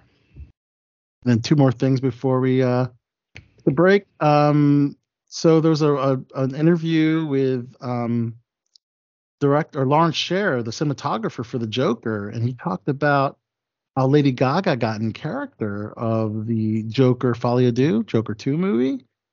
And basically she said that he didn't know Stephanie, that's Lady Gaga's real name, Stephanie Germanotta. Strangely, I never met her, even during makeup and haircuts. Maybe it was in my philosophy of not trying to get in their space, and then I remember for a week being like, God, I feel like we're disconnecting, not even connecting. We are on opposites. But apparently, she just really got so into the character, very similar to what Cillian Murphy did, So I really hope that's going to be just as good as. Because the first one was an Oscar-winning film, and and that gets released in October of 2024. And then we have Borderlands. Apparently, they just announced that's going to drop on August 9th, 2024. That's based on the video game Borderlands, and that stars Cate Blanchett, Kevin Hart, Jack Black as a robot, Ariana Greenblatt, who we just saw in Barbie, Edgar Ramirez, Gina Gershon, and Jamie Lee Curtis. So those movies are in the can, but they're waiting in the can. They're waiting a full year to release them. They're waiting a full year. That's typically they could be having post-production stuff. Yeah, they could exactly. Yeah. But one film that's coming out sooner, Exorcist Believer, dropping in theaters October 13th, 2023. Holy smokes, it's one of the creepiest trailers I've seen that's out right now, and they're already planning for an Exorcist follow-up already to be released 2 years later. So yeah, there was a 2-week period when I was a little kid. I must have been in like 4th grade or something. And I'd go to a friend's house a lot and I'd spend the night at his house. And I remember one night we saw Poltergeist, and then 2 weeks later we saw The Exorcist. And that, oh my God, did that mess me up for a long time. Oh my God, yeah, I'm right with you. Like, it was Poltergeist for me too. and I was over at my cousin's house. You know, the one that always wanted to play Barbies or whatever. But Uh-huh. we had a babysitter watching us. You know, our parents went out somewhere, and it must have been on like HBO or something that like they had Poltergeist on. So the babysitter let us watch it. Oh my God. Like, that was like, Yeah. and that, Gosh, that my friend had fucking HBO clown in there. too. Yeah. And it's funny because like it's also at his house that like, you know, since we didn't have cable, it's at his house that I discovered Skinamax too. And All the bad behavior starts yeah. with our family members, that's for sure. Well, let's go ahead and take a classic cut break and our first pre-recorded interview from Shore Leave Con where we met Dr. Alex Young, right, Zod? You interviewed two amazing actors, and we're going to hear from one of them at the midpoint and one at the end of the program. In this particular one, Zod had you weak in the knees that you stumbled mid-interview, but you won't be able to pick it up on the edit. But Alaina, she got you a little nervous, huh? Yeah, she did. She was it was kind of uncharacteristic for me. At least I hope so. And she was just radiantly beautiful. It kind of she was quite attractive. I will say that. Got you a little flustered there. Yeah. But that interview is going to be right after the classic cut. So we're going to have Chachi introduce the classic cut for us. So here we go. Where my dog's at? It is time for King Chachi's classic cuts. Holla at your boy. Chachi.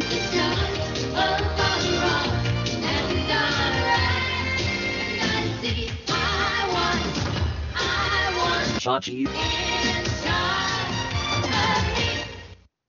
Yeah, that's right. It's Chachi in charge once again for Chachi's classic cut, where I go into our archive of cassette tapes, take a pencil, roll it up a little bit, make sure the actual tape's not falling out of the cassette, and get it ready for your listening pleasure. And this week is no different. And, I'm surprised we didn't play this one, at least not in recent years. Not in the past 7 years, yeah. Yeah, this is by a group called Aqua. And just saying that name, I'm sure everybody knows what it is. It's the song Barbie Girl. It came out in April 1997. Yes. Wow. Isn't that crazy? And this one actually caused a lot of controversy because of after it came out, Mattel actually sued Aqua, saying that they were stealing their intellectual property and they were kind of like sexualizing Barbie and kind of going against what they wanted to do with the Barbie character. And Mattel lost, and Mattel kept on appealing, and went all the way up to the Supreme Court. But then Aqua actually won the case, saying that it was, they said it was a parody, so that they were allowed to do it. And Aqua actually sued, Mattel for slander, but then that was dropped too. So, so this, it was kind of used in the Barbie movie. They weren't going to use it at first, and they did kind of like a remix of the song with who was in the new one? It was Nicki Minaj. Nicki Minaj, yeah. It was Nicki Minaj and some other artists that kind of did a remix of the song with Aqua. But this is the original from 1997, and crazy to think that it's been that long. We didn't have a Barbie movie until just now. So all right. So Aqua Barbie Girl, followed by our interview with Alaina Huffman, and we thank Kelly Christopher for joining us here on BTB. Yeah, thank you. You're welcome. Thank I you, was hanging out with you guys. All right. Let's have you back. All right. You back here on BTB. All right. In the Barbie world, life in plastic, it's fantastic. You can brush my hair, undress me everywhere. Imagination, life is your creation. I'm a blonde bimbo girl in a fantasy world. Dress me up, make it tight, I'm your dolly. You're my doll, rock and roll, feel the glamour and pink. Kiss me here, touch me there. everyone. This is Mike the General Zod with Below the Belt Show, and click on this. And we are here at the amazing Shore Leave in Hunt Valley, Maryland, with the wonderful, lovely, and talented Alaina Huffman. Hi. So, this is this has probably been a long weekend for you, I can imagine. Yeah, but it's like, I mean, I do a lot of these conventions, so I always feel like there's a good energy, especially like a smaller show like this that's fan-run. I mean, it's 43, this is the 43rd year of this. So it's, it's got a consistency to it, which is nice. And yeah, I'll probably retire when I leave. I'm good for right now, though. But it's a good kind of tired, right? Totally, yeah. Okay, that is so. For those of you, and of course every one of our listeners and viewers knows exactly who you are, because we had lots of Stargate Universe fans and Smallville fans and shows like that. But which role do you think you feel is like closest to your heart, or that is most personal to you? I always say, I learned so much from TJ on Stargate Universe. She's a really special character to me. But every character I've played, I feel like there's an element of me in them, and then there's an element of them that I sort of adapt to. My most recent character I just played on Riverdale, Twyla Twist. Mm-hmm. She was a lot of fun. Whatever I'm doing, I always have fun playing it. So it's I'm more like present. So whatever I'm doing is my favorite thing. Okay. Do you get the chance to improvise at all while you're in these roles? It depends on the show. I mean, a lot of shows are word perfect. The 100, for example, was word perfect. Stargate, we had a little more leniency. I feel like that's not my talent, so I just kind of stick to the script. I'm always impressed when actors are improvisational and I can play off of them. But generally in television worlds, improv's kind of forbidden. Writers are kings there. Gotcha. Which I guess ties into how we're currently in a writer's strike. So I'm imagining that's affected your life a fair amount. Can you talk about that? Yeah, absolutely. The writers absolutely deserve to get what they're asking for. I don't think it's a stretch. I think they're very far apart from the producers. The actors are currently in negotiations. We resume tomorrow, and I'm hopeful we get a good deal. Now, the producers won't start talking to the writers again until they're finished negotiating with the actors, and I feel like now is the time. There's been a big stretch of time where the streamers have made a lot of money, and there's been a lot of leniency. We've figured out how to work through a global pandemic. I don't think the points we're asking for are unreasonable. So it's, we might suffer a little bit, but I think it's worth it. Yeah, I'm in total agreement. I've been a union person for pretty much my whole life. So yes, I totally agree. So moving on to with the various fan bases that you cater to, which would you say has been the most passionate, or the most any really funny stories about people surprising you with how passionate they are? I've done a lot of genre television. I've walked into some really big shows and big franchises. Starting on Smallville, with that whole Smallville in and of itself has its big following, but then of course the Superman background, I was completely unaware of that. But it really didn't hit home until I joined Universe. And walking into the Stargate franchise was a slippery slope. We weren't very welcomed with Universe, and there's a very passionate fan base. It's understandable. It was a departure from the traditional sort of Stargate storytelling, but it was interesting to adapt to. There was protesters at the stages, and we weren't really welcomed. But I think we made our way. I'm really proud of the show, and I don't regret any of it. And then when I started on Supernatural, that blew my mind wide open. I had no idea how not cultish, but how passionate a fandom can be. And it's so global, and yet niche as well, you know? So it's just so interesting. We've done so much philanthropy. There's been so many amazing opportunities to meet fans all over the world and for them to connect with each other, which is my favorite part about this genre world, is that everyone connects together over their shared passions. Did you think that you were going to become like a genre performer, like when you started your career? No, I had no idea. I didn't even know this world existed. I'm so incredibly grateful for it. It's been really good to me, and I'm in it. But no, it just kind of happened to me. I didn't mean to. I didn't try to avoid it. I didn't lean into it. It just happened, and I just keep working in genre television. I don't know why. Which roles would you like to revisit if you could, to go back? Ooh. Well, Amazon has acquired MGM, and so they've got their whole catalog. I think just in general, Stargate deserves more stories. It's such a great concept. It's a beautiful franchise. If I'm a part of it, great. If not, I think it should be told. I'm really grateful to be a part of the DC universe, and there's so many great stories there.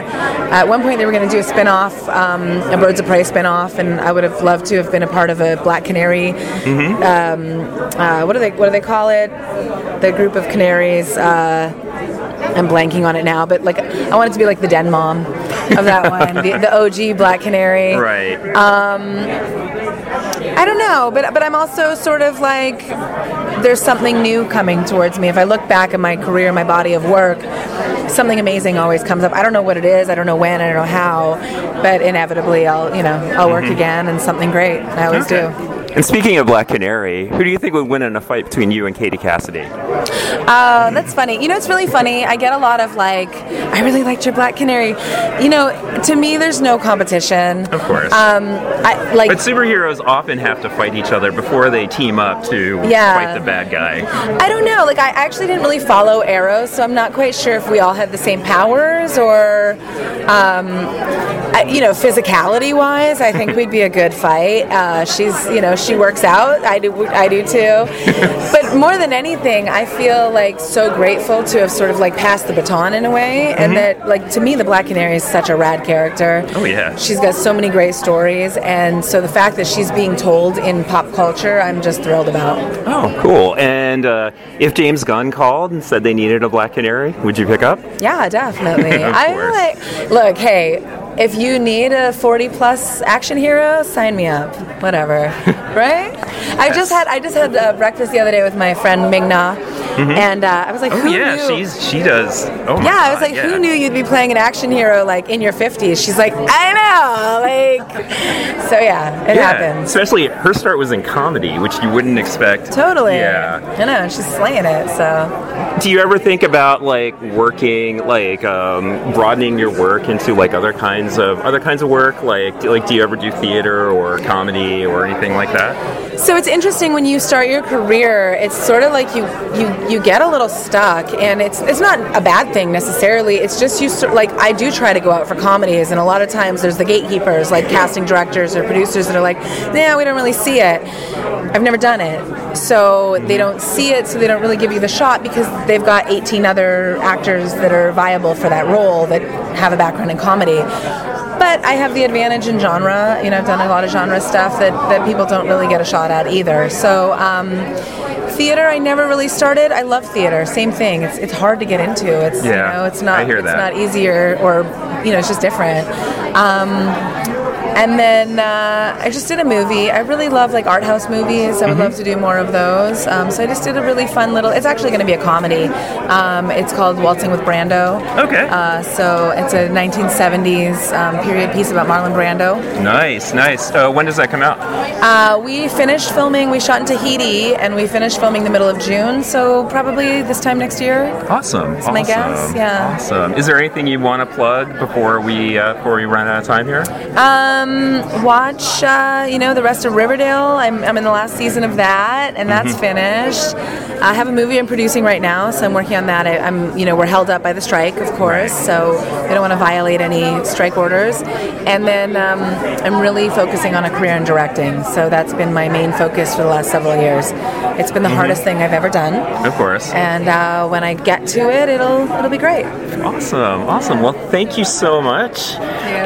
Again, this is Alaina Huffman. If you could possibly, could you give a little promo for our show? Just to introduce yourself, give a little bon mot, or and then say you're listening to Below the Belt Show. Sure. Hey y'all, it's Alaina Huffman, and you are listening to the Below the Belt Show. Awesome. Thank you so much. Thank you so much for the time, and this was fantastic.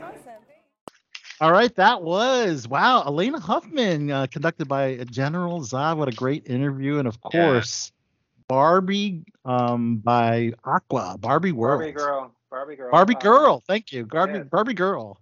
It was funny because that song is like a parody of Barbie, but then I thought the new movie was kind of like a parody of Barbie. So it's like, they got sued by Mattel back in the day, when then Mattel ended up turning around 20 years later, and made their own kind of parody movie. Yeah. And it's funny because they did use that song in the trailers. Yeah. Well, and in the end credits. In the credits, yeah. Did you see it in the end credits, Zod? Yeah. But they in the trailers they used the actual original Barbie Girl song. They didn't use the remix. Yeah, I didn't even notice that. But if you say so, yeah, well, the man with a common presence does know. He does know, yeah. I remember weird things, and I remember how hot I thought the lead singer of Aqua was back then. Oh yeah, she's a cutie. She is absolutely cute. I actually rewatched the music video. They never had like a lot of. I think they had like one other semi-hit, but nothing ever reached the level of Barbie Girl. Did they? Yeah. Yeah. Pretty much a one-hit wonder. I'm trying to think what the other song was. Yeah. I'll pull it up. But let's move on. So two big festivals are approaching, which with the actors strike and the writers strike, will be making an appearance. Will your favorite celebrities be making an appearance? First of all, the Toronto Film Festival. Of course, that's going to be highlighted by the world premiere for a film called Dumb Money by Craig Gillespie, and it's a GameStop's short squeeze, which stars Paul. Yeah, you heard about this? Yes. I saw the trailer. Stars Paul Dano, Pete Davidson, Shailene Woodley, and Seth Rogen. So that right there is a heck of a cast. Another film that's going to be highlighted by the Toronto Film Festival is Naiad, a biopic about a marathon swimmer, Diane Naiad. Stars Jodie Foster. Wow, we haven't seen her in a while. And Annette Bening. Yeah. And of course, also the Sundance hit Fair Play that went to Netflix. Oh, about Johnny? About Johnny Fairplay, yes. Yeah, nice. Good for him. And of course, Taika Waititi's Next Goal Wins, a soccer comedy that stars Will Arnett and Michael Fassbender. Taika Waititi's in a lot of movies now. Yes, he is. Premieres for Michael Keaton's Knox Goes Away. Directorial effort from Michael Keaton this tonight, which he also stars in, alongside Marsha Gay Harden and James Marsden. I'm excited for Beetlejuice too. Beetlejuice 2, which by the way had 2 props stolen. See, that's the thing. Yeah, I saw that. When you're on strike and your production's on hold, I guess all the props stay are where they were, and apparently 2 important prop items were sold, and I guess they tried to chant Beetlejuice, Beetlejuice, Beetlejuice, but 3 times to see if it will reappear, but no avail. That did not happen.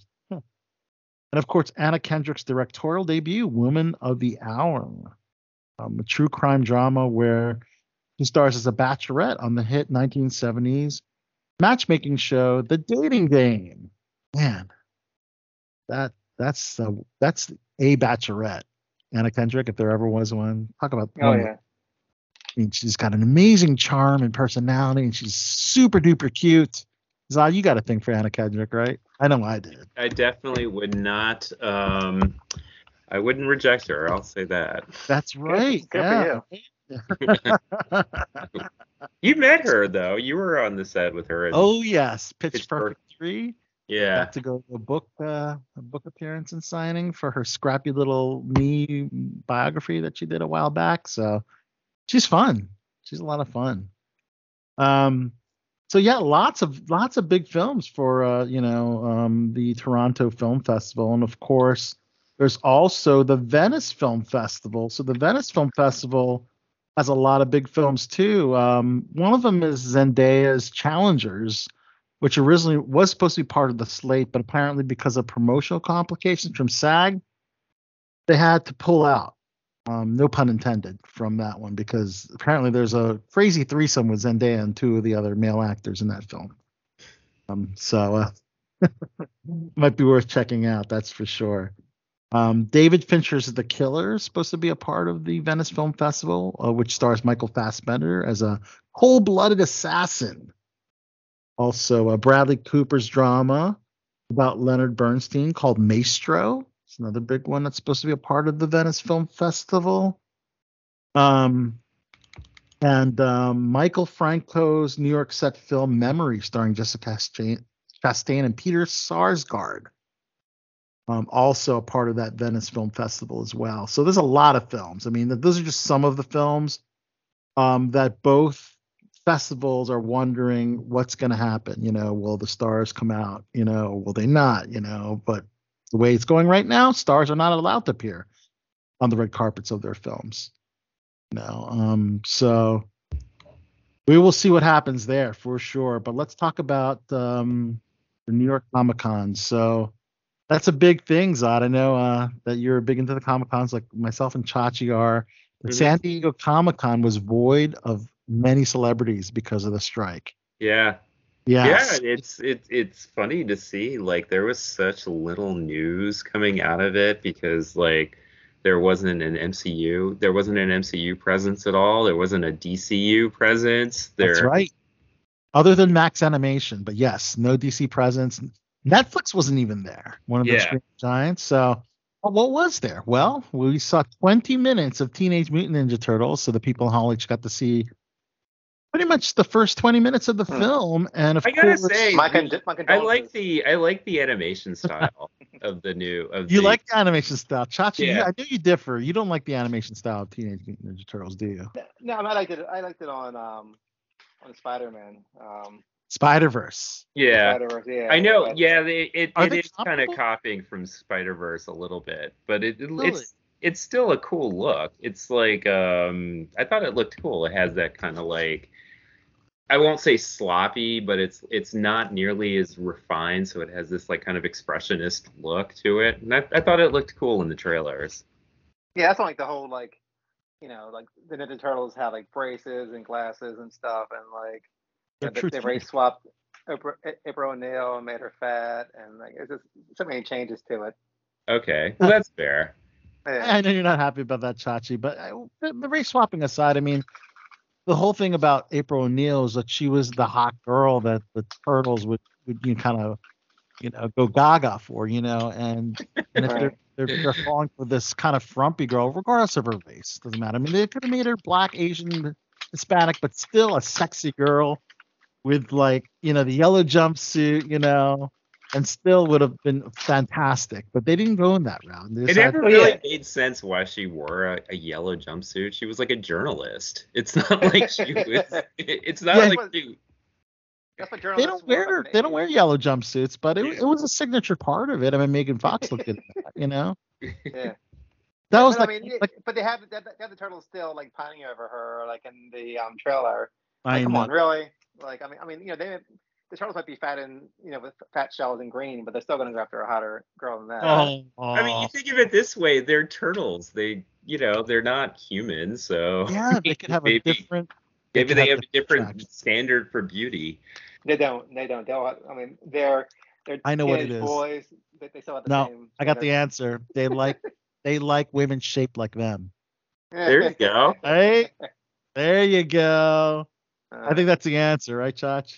There's no answer to it. Okay.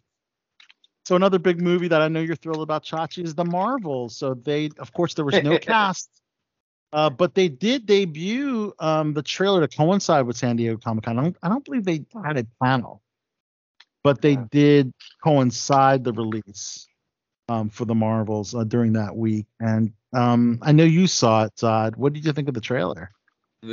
I actually have not seen a new Marvels trailer. Oh, okay. Well, they used Beastie Boys Intergalactic Planetary. Oh, wait, is it that one? That one's been around for a while. Well, no, there's a brand new one that has a lot more of their of all three of the Marvels kicking ass and taking names. Okay. Brie Larson, Tiona Paris, and Aman Vellani. Mm-hmm. Reprising the respective roles as Captain Marvel, Captain Monica Rambeau, and Kamala Khan. Yeah. Iman Vellani is going to be writing a Ms. Marvel comic. Oh, yeah? Yeah, because that was one of the Marvel Comics announcements. Is she's writing, because in Marvel Comics right now, they just recently did this. It's pretty much like a stunt move, but Ms. Marvel is currently dead in Marvel Comics, and she died in a Spider-Man comic, and Spider-Man is not responsible for her death, but still feels a lot of like guilt about it because it's like she like kind of sacrificed herself to save Mary Jane. And the big implication is they're about to make a big change to her character, so it ties in with the MCU, and she's going to be brought back, but she's going to be a mutant. that makes sense. No, she was originally one of the. I mean, this gets a little complicated, but she's like on Earth, like she was introduced around the time where Marvel was trying to stay away from the X-Men, and so they kind of made mutants as a whole kind of like a less of an emphasis in the comics. So they introduced Inhumans, who were like the Inhumans, but there was a certain segment of humanity that actually had Inhuman DNA, and they all got their powers at the same time, and Ms. Marvel was one of them. So she was supposed to be an Inhuman, and that's what she's been for a while. But no one gives a shit about the Inhumans anymore at all in comics. It's not the same thing of what a mutant is. An Inhuman, you get something in their DNA, and you have it since birth. You have these abilities since birth. Well, same thing. That's where it gets a little weird, because the Inhumans are supposed to be a totally other race, and they don't actually. They get their powers from something called the Terrigen Mist, and so, but like only Inhumans can, can get powers. The Terrigen Mist would actually not affect someone or kill someone otherwise, and but like I was saying, like no one really cares about the Inhumans at all in comics at all. See, this is why we have Zod on the show for all this. That's exactly why, and we're talking about not New York Comic-Con, San Diego Comic-Con for a reason. But if Captain Marvel is dead in the comic books, I might have to start reading the comic books. No, she's the leader of the Avengers right now in the comics. So she is? The opposite. You just don't like Brie Larson. You would have loved Captain Marvel. Brie Larson looks amazing these days in the Captain. In that trailer, I was telling Chachi to check it out. She's got this crop top on. Yeah, she looked good. Yeah. Doesn't take away from her personality. But I always feel like she makes weird facial expressions in her movies. With as Captain Marvel. She did, like, it's a little like I agree with you somewhat, like it's a little off-putting sometimes. She seems like kind of bored in most of it, so it's like that's off-putting to see. And doesn't have too much charisma. I can see that, but in the movie, I don't know if she does in other movies. I haven't seen her in other movies, but You've seen her in other movies. Like, you saw 21 Jump Street, right? Or oh yeah, Fast X. She was in Fast X. She was in. I skipped Room? that recent fast. Room is a fantastic movie. Phenomenal That's a really film. good movie. Did she win or was nominated for the Oscar? I think she was nominated for that. Nominated. Fantastic, yeah. But what else at San Diego Comic-Con? The Star Trek universe made its presence felt, Zod, with Paramount Plus having a panel. We saw a new trailer for the final season, the fifth and final season of Star Trek Discovery, a trailer and premiere date for Star Trek Lower Decks, and a trailer for the upcoming musical episode of Star Trek Strange New Worlds. Musical Someone will have to explain to me the difference between those shows. Right? Incidentally, our season finale, our summer season finale, will feature our 3 interviews from Shore Leave of Star Trek actors with Robert Picardo. Yeah. And of course, I interview Star Trek prodigies Bonnie Gordon and the other actor that now turned director from Star Trek Discovery as well. Zod, what is his name? Oh crap! It's also Robert. It's another Robert. Robert something. Yeah. He's another. Now that was a really good interview. So that's going to be on the season finale of Below the Belt Show. We present the Star Trek interviews to close out a great season of BT. Robert Duncan McNeil. That's his name. Thank you, Robert Duncan. Robert Downey who? Ah. So you said there's no DC presence at SDCC, but they did drop a trailer for Harley Quinn. I guess the Max Animation's kind of in its own subcategory, I guess, within Warner Brothers. But nonetheless, one of the best animated shows out today, and Chachi, you gotta try, is Harley Quinn on Max. It's fantastic. It's for adults. There's F-bombs. There's nudity. Lots of lesbian sex. Lesbian sex. Chachi, I think it's got all the elements for you to tune in. It sounds like it. Yeah, it sounds like it has all the positive elements. Yeah, and it's funny. It's funny as hell too. Like it's really absolutely. You will like it. You will like it if you see it. We even see Harley Quinn. Now this is voiced by Kaylee Cuoco. Wearing her own signature bat suit. So it was kind of like black with like a pink bat, it was really cool looking. So you got to see that in the trailer. So that was really cool. And speaking of animation, Zod, I know you're excited. I recall you did watch Invincible, yes? I think you said you did. I did. I loved it. How phenomenal is the Invincible? In fact, there is already a new episode on Amazon Prime, which I'm probably going to watch after the show tonight, all about Adam Eve. Mm-hmm. And they also dropped the season 2 trailer of Invincible, which looked phenomenal. I didn't realize that the season had started. I'm gonna watch that too, probably today or tomorrow. Yeah, it was so good. It was so good. But now just this one episode has dropped. The Adam Eve. Because they're doing a weekly drop of episodes. Yes, that's gonna actually start on November 3rd. Oh, okay. Yeah. Yep. So, but you can see the Adam Eve episode, I believe now. I think that one's available. So, of course, Amazon's all about Invincible and also all about The Boys. Yes, we saw a trailer for is it Gen V or Gen 5? Gen 5. Gen 5, yes, the upcoming spin-off of the superhero. Actually, no, I think it is Gen V because it's supposed to be for Vought. For Vought. Yes. Yeah, it's supposed to be for Vought because it's supposed to be like Gen X, Gen or Gen Z or whatever. But yeah, it's. So we're going to get 3 episodes of Gen V on September 29th, and then weekly after that, all the way through November 3rd. And this is, this is a college-aged Vought, with all Vought super beings, I guess, in this university called Godolkin University. And the trailer looked fantastic. It had all the signature violence you'd expect from The Boys, hopefully the signature nudity that goes along with it. And it's all college girls, Chachi, so I think you might be happy about that. You're all about that 20-year age gap, so. Yeah. It sounds positive. It does. It stars Shelley Kahn, Maddie Phillips, London Thor, Derek Liu, Asa German, Arnold Schwarzenegger's son, Patrick Schwarzenegger. Sean Patrick Thomas and Marco Pegosi.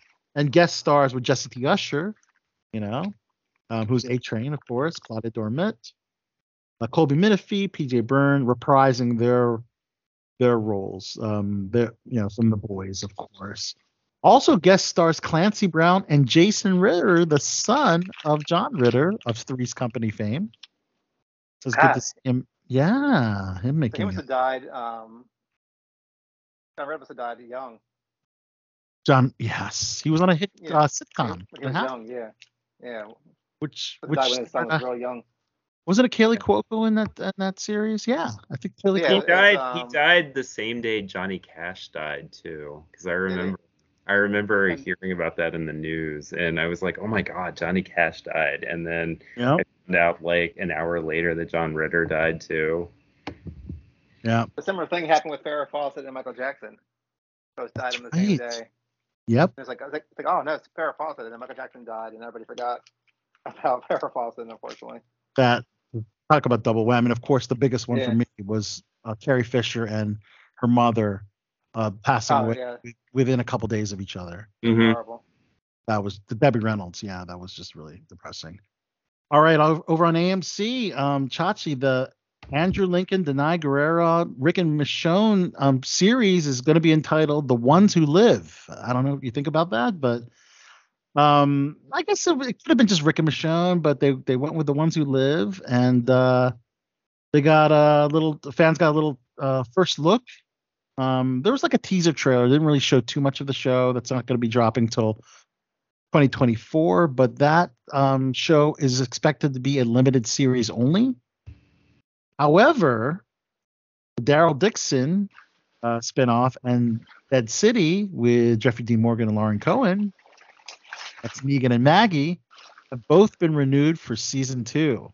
So that's positive news. People are tuning in, Chachi, to these spinoffs, and I got. Oh wait, has it started? Oh yeah. Oh well, no, they greenlit the season 2, but they just wrapped. Last Sunday was the season finale of Dead City. Which one was that? Dead City is the one with Negan and Maggie. And that takes place. Does that take place entirely in New York? New York City, but they shot a lot of it in New Jersey because it was harder to get permits to close the streets in New York as opposed to New Jersey. So to watch that, how much how up to date do you need to be with The Walking Dead? That's a good question. You definitely have to get the backstory Maggie and Negan. So you should definitely watch up until what season does Negan bash Glenn's head in? Season 6? Okay, well yeah. But does it explain in there, or do you have to? Because I haven't seen the last season of The Walking Dead. Does it explain to there why they're together and they don't hate each other? That actually starts the beginning of that particular season. They explain why, and it's because Herschel has been kidnapped. Okay. Maggie's son. And then because Negan has a history with the main antagonist, the Croat, who was a former savior. They do a backstory on the Croat, and they actually bring Stephen Ogg back, who played Simon. Oh, Negan's right-hand man. They bring him back in a flashback. Yeah, I was like, isn't he dead? I thought he was. Is he the guy with the mustache? Yep, the handlebar mustache. Grand Theft Auto. He's famous for. They bring him back for a flashback and how Negan and the Croat knew each other, but they're setting up. There's a lot of tension without spoiling too much. Maggie and Negan do work together in initial episodes, but in the episode 6, they pretty much try to kill each other, which is pretty crazy. And then, which is really weird, despite rescuing Herschel is still not happy. It's almost like he would have rather been kept kidnapped, which is crazy. And pretty much reminds Maggie of, you need to end what you have with Negan once and for all. So you can interpret that whichever you want to. And it kind of made Maggie look like the villain and Negan look like the hero in this final episode, if you watch it, because, first of all, Maggie stabs Negan, but doesn't kill him, thank God. They get in this big fight, and it's crazy because Maggie turns Negan into the Croat, in exchange for Herschel, and pretty much just throws Negan under the bus, and just turns him in, despite Negan helping Maggie in this quest to find Herschel. So it's like, wow, Maggie, let's help you find your son. Now you're gonna sell me out. It's pretty crazy. See how she is. See how she is. Yep. What's funny is I've heard nothing about this show even being on. I had no idea it was even on yet. Like was it on AMC? AMC. Yep. I don't watch anything else on AMC now, so like I haven't seen any advertisements. I haven't seen any articles about it. I haven't seen anything about it. So the marketing has been a little slow, but you knew it was a part of Tribeca because we talked about it. Yeah, but I didn't know when it was starting. I thought it was starting in the fall. Yeah. No, we just it was literally a week right after the Tribeca premiere. Was it any good? I loved it, but one thing that you did love it. I did. I liked it. And you know what? I think it's better. Way better than Fear the Walking Dead. It's way better than World. That's nothing. That's not saying much. Yeah. So it's the best spin-off so far. Better than Tales of the Walking Dead, that anthology show. And then Lisa Emery, the villain from Ozark, the one that married Ruth's brother. Yeah. Yeah, she's an antagonist in this one too. She kind of leads a group together. We see in the last 2 episodes, and Negan, I guess, being aligned with her to lead a group that she leads. So it's building up a lot for. God, she is the perfect villain, man. That woman is just so evil, just the way in her presence and her delivery. Yeah, I mean, you know how evil she is, man. When you watch Ozark, see Lisa Marie in that. Yeah. But yeah, no, I mean, The Walking Dead, their presence was made known at the San Diego Comic-Con. I mean, we're gonna get 2 seasons of Daryl Dixon, and they just dropped the another trailer for Daryl Dixon. And Chachi, did you get a chance to see it? No. Yeah, so Daryl Dixon gets washed ashore to Paris, France, and it's going to take place in France, and I guess they're going to explain how he got there. And apparently in Europe they have the fast-moving zombies. So we didn't see any in the trailer, but it makes sense. You have the European variant of the zombie virus. It gets stuck over in Europe. And you know what? Daryl could bring it back to the U.S. when he comes back. So that's my prediction, because we haven't seen the fast-moving zombies in the U.S. on Walking Dead or Fear the Walking Dead. So we're going to see Daryl probably bring that virus and just completely fuck up everything for everyone else. Which, is just my prediction. I mean, I could be right, could be wrong, but that's true. AMC also released a trailer for Interview with the Vampire Season 2 with Grey Worm, stars Grey Worm from Game of Thrones, Jacob Anderson. Oh, yeah. Has anyone tuned in for Interview with the Vampire on AMC? Apparently it's gotten good reviews, but I guess not many people watched it. So is it just like, is it taken from the book totally? So it's just like that. It's just like the Brad Pitt movie that came out years ago. It's basically a series version of the Anne Rice novel. Yeah. So I remember there was a time in high school where a lot of people I knew were really into reading Anne Rice. Yeah, me too. Yep. And she was the It author back then, wasn't she? Yeah. Interview with the Vampire and Queen of the Damned. Damned. Was that what it was called? Queen of the Damned with Aaliyah. Oh, yeah. Man. Gone too soon. She was beautiful. Man, she would have been a megastar today had she not passed away. Mm-hmm. And Adult Swim, they dropped some news on Rick and Morty. So a fan, this is a great fan, actually asked a worthy question during the panel for Rick and Morty. Are they going for voice elects or different voices? And they revealed the answer.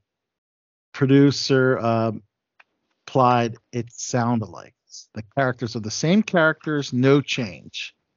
And the answer was met with thunderous applause from the audience.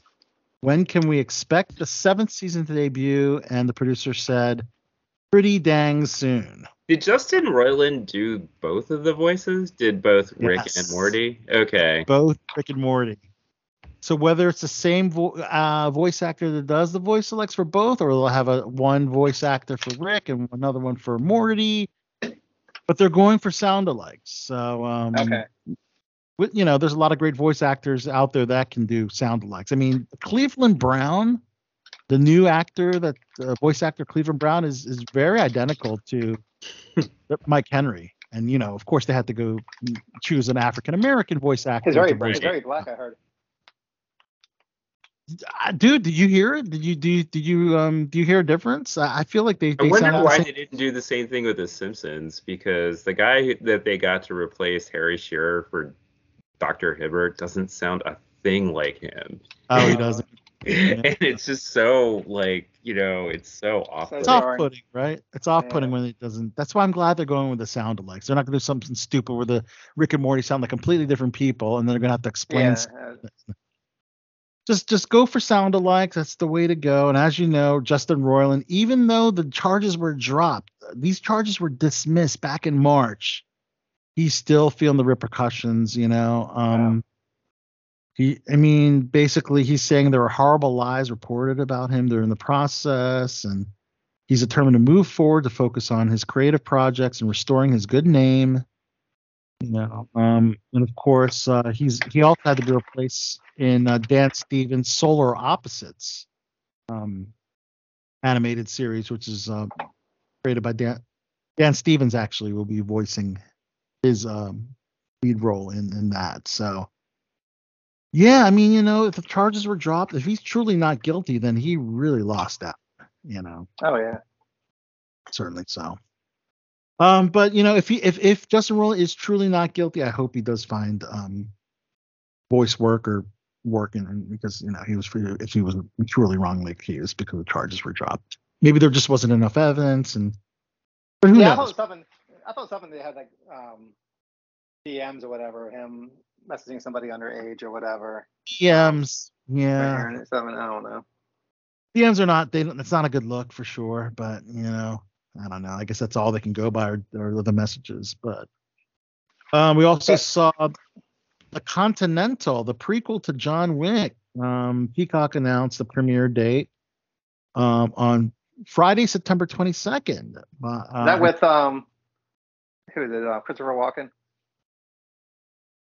Okay, so no, that's a deep cut there, Josh. That is. The Continental was such a funny like group of skits on Saturday Night Live, but that is a deep cut. I always loved whenever Christopher Walken would host Saturday Night Live. Yeah. Yes. Well, this explores the origins behind the John Wick universe's hotel through the eyes of a young Winston Scott, Colin Woodell, as he's dragged into hellscape of 1970 New York. And it stars Michelle Prada, Ben Robson. Not really familiar with a lot of these actors. Hooper Point du Jour, Young Tate, Jessica Alaina. Again, not really familiar. So we'll see what happens there. And then, of course, just summing up Comic-Con really quick. First time in a long time without major stars or blockbuster panels like Marvel and DC. Even though, yes, there was Teenage Mutant Ninja Turtles, AMC's Walking Dead, and Star Trek. Apparently, even William Shatner had to withdraw from the Hall H panel for his documentary, and he decided to be in solidarity with Stryker and Brethren. Now, there are two celebrities that did show up at San Diego Comic-Con to promote comic books. Did you know Jamie Lee Curtis wrote a graphic novel, as well as Patton Oswalt? Zod, did you know that? I could imagine. I know Patton Oswalt did, because that's not his first one, because I remember reading something he wrote a while ago. I didn't know about Jamie Lee Curtis though. Yeah, so Jamie Lee Curtis is, if I can pull that up really quick, is about let's see, I think I have it right here. Yeah, do I have it? I thought I had it. Okay, maybe I don't. But yeah, she has a graphic novel that she's promoting, and man, Jamie Lee Curtis has pretty much done everything if you think about it. My God, now she's writing graphic novels. Yeah. It's crazy. Okay, I have it here. All right. So Jamie Lee Curtis explained she was having a moment as she talked about a lot of the things that she liked during her panel.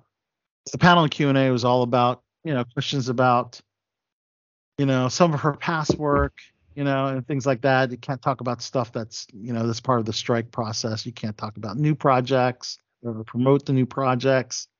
But she did talk about her series. Where is it? I just had it here, and now I'm not. Okay. Well, let's just Google it really quick. But that's pretty much how a celebrity can make their presence known at the San Diego Comic-Con, is to actually write a comic book. You know that Amelia Clark actually wrote a comic book called Mom? Yeah, I know. Yeah. I read the first issue of it. I never read the other issues of it, but I picked up the 3 books. It's only 3 parts, and I wanted to eventually get her to sign it. I thought it would be something cool to bring to her if I ever were to meet her. I'm not a big signature guy, I'm more of a photo op kind of guy, but I would make an exception for the Mother of Dragons. I thought that would be pretty cool. But okay, so Jamie Lee Curtis's graphic novel is called Mother Nature. There you go. What it's about, I can imagine it's all in the title, guys. Basically, the graphic novel is exploring the origin of Mother Nature. And Mother Nature, of course, created everything on this earth, right? So I think it's kind of cool. Might go against some religious fanatics out there. It's not God, it's Mother Nature. What's going on? I don't think any comics reach that form of cult. Unless they're made into movies. Until they're made into movies, I don't think any comic book reaches that level of attention anymore. So it's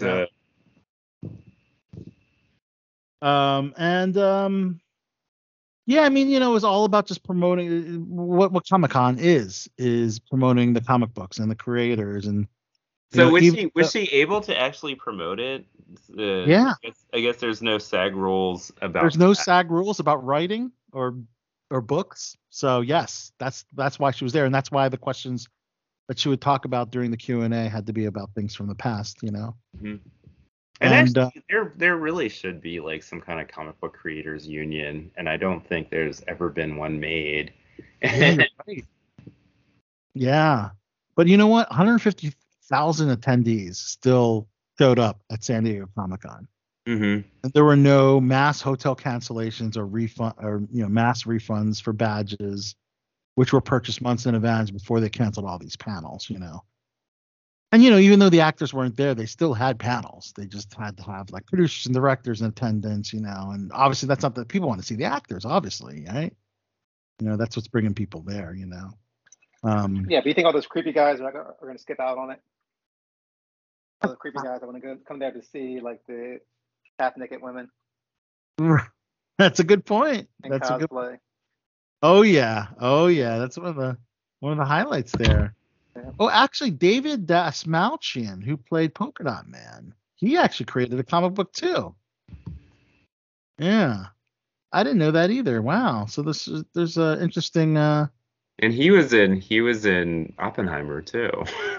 Yeah, because they also mentioned in the Q&A panel, noting past and present work could not be talked about. And apparently they had to. The very first question from a fan was about work in The Dark Knight, which was a struck film, I guess. Interesting.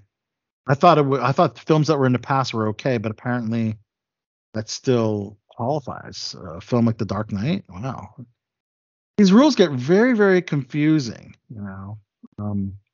But yeah, they're calling Jamie Lee Curtis's Mother Nature graphic novel an aim at the forces contributing to climate change. So there you go. There you go. But that is Comic-Con. But then, of course, our favorite comic book show on right now on Disney Plus. That is what? Secret Invasion. So Episode 5, kind of assured all of us what we thought Talos is, that they're killing off a lot of characters on the show, aren't they? Yeah, they are. Well, I mean, it's thus far it's only 2 major characters. Yeah, Although, Maria Hill and Talos, played by Ben Mendelsohn. yeah. I mean, thus far I've been a little disappointed by Secret Invasion. I thought it would be. Really? I thought it's like, I know they're going for a slow burn and everything, but it's really slow.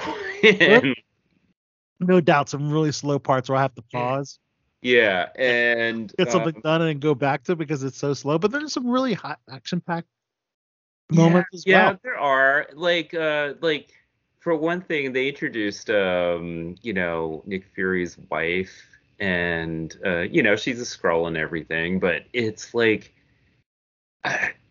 it's really like, I mean, they kind of like introduced her out of nowhere, and maybe I just need to like watch it when I'm not like multitasking, but like I didn't really give a shit about his wife at all.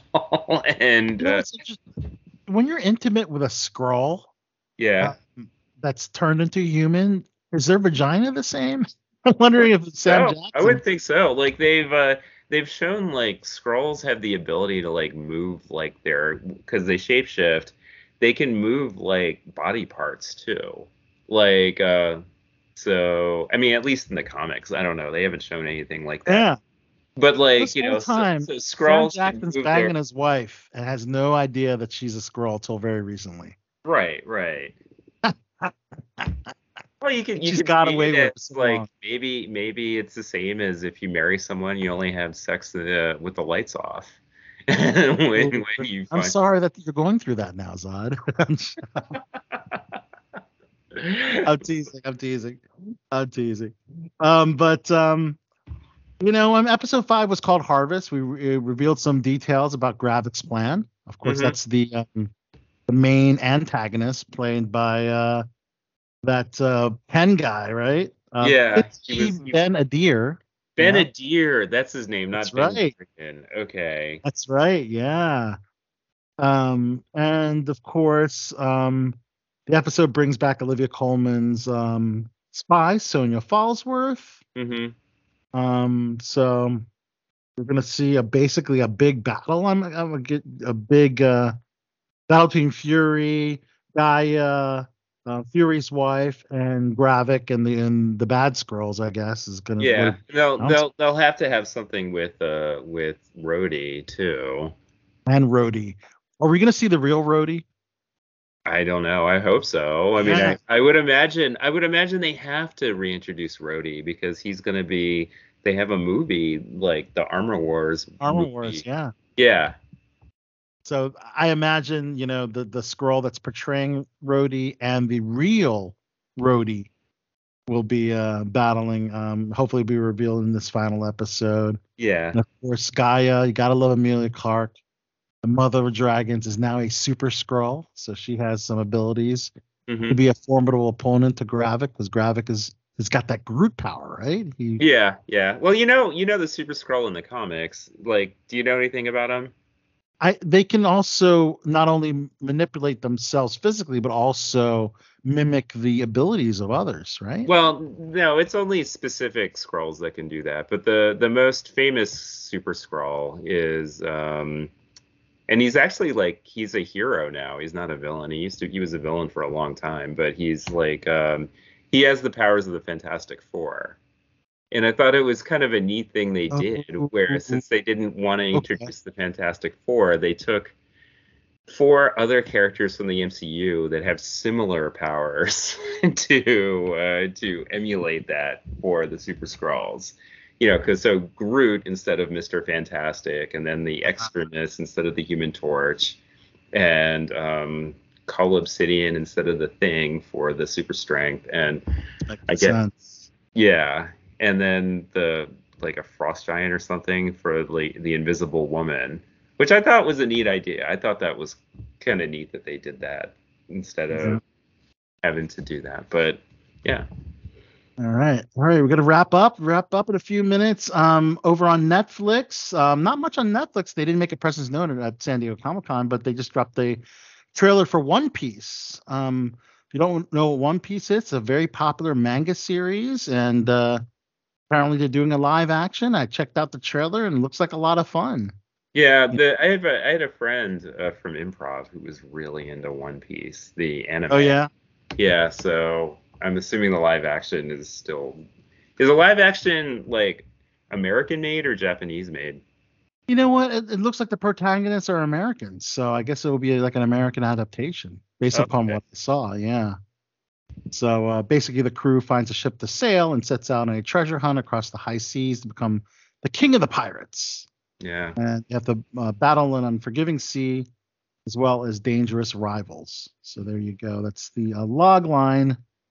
And over on Hulu FX, Kim Kardashian, I can't believe she'll be a series regular on American Horror Story. And maybe I should be relieved I'm no longer watching American Horror Story, with 1984, I think, being the last one I saw and tuned in for. Yeah, same with me. Yeah. Same with you, right? You stopped watching it too? But was it that bad? Yeah, it's become too much like over the years. It's just, I mean, the writing's gotten so bad on there. I don't know if Ryan Murphy has just been focusing on all of his other projects. Yes, that's well, what what's the best season of American Horror Story? Because I've never seen it. So early ones. Early ones. I loved Coven. Coven was good. Which one was that? Coven and Freak Show. Was Coven the one with the witches and it takes place in New Orleans? That was fantastic. Okay. See, I enjoyed Coven too, but a lot of people didn't like it. But I mean, most fans of the series loved the first two. Murder House, and then Asylum. Season 1 was Murder House. Season 2 was Asylum. Yeah, so 1 and 2 are generally known as the best seasons.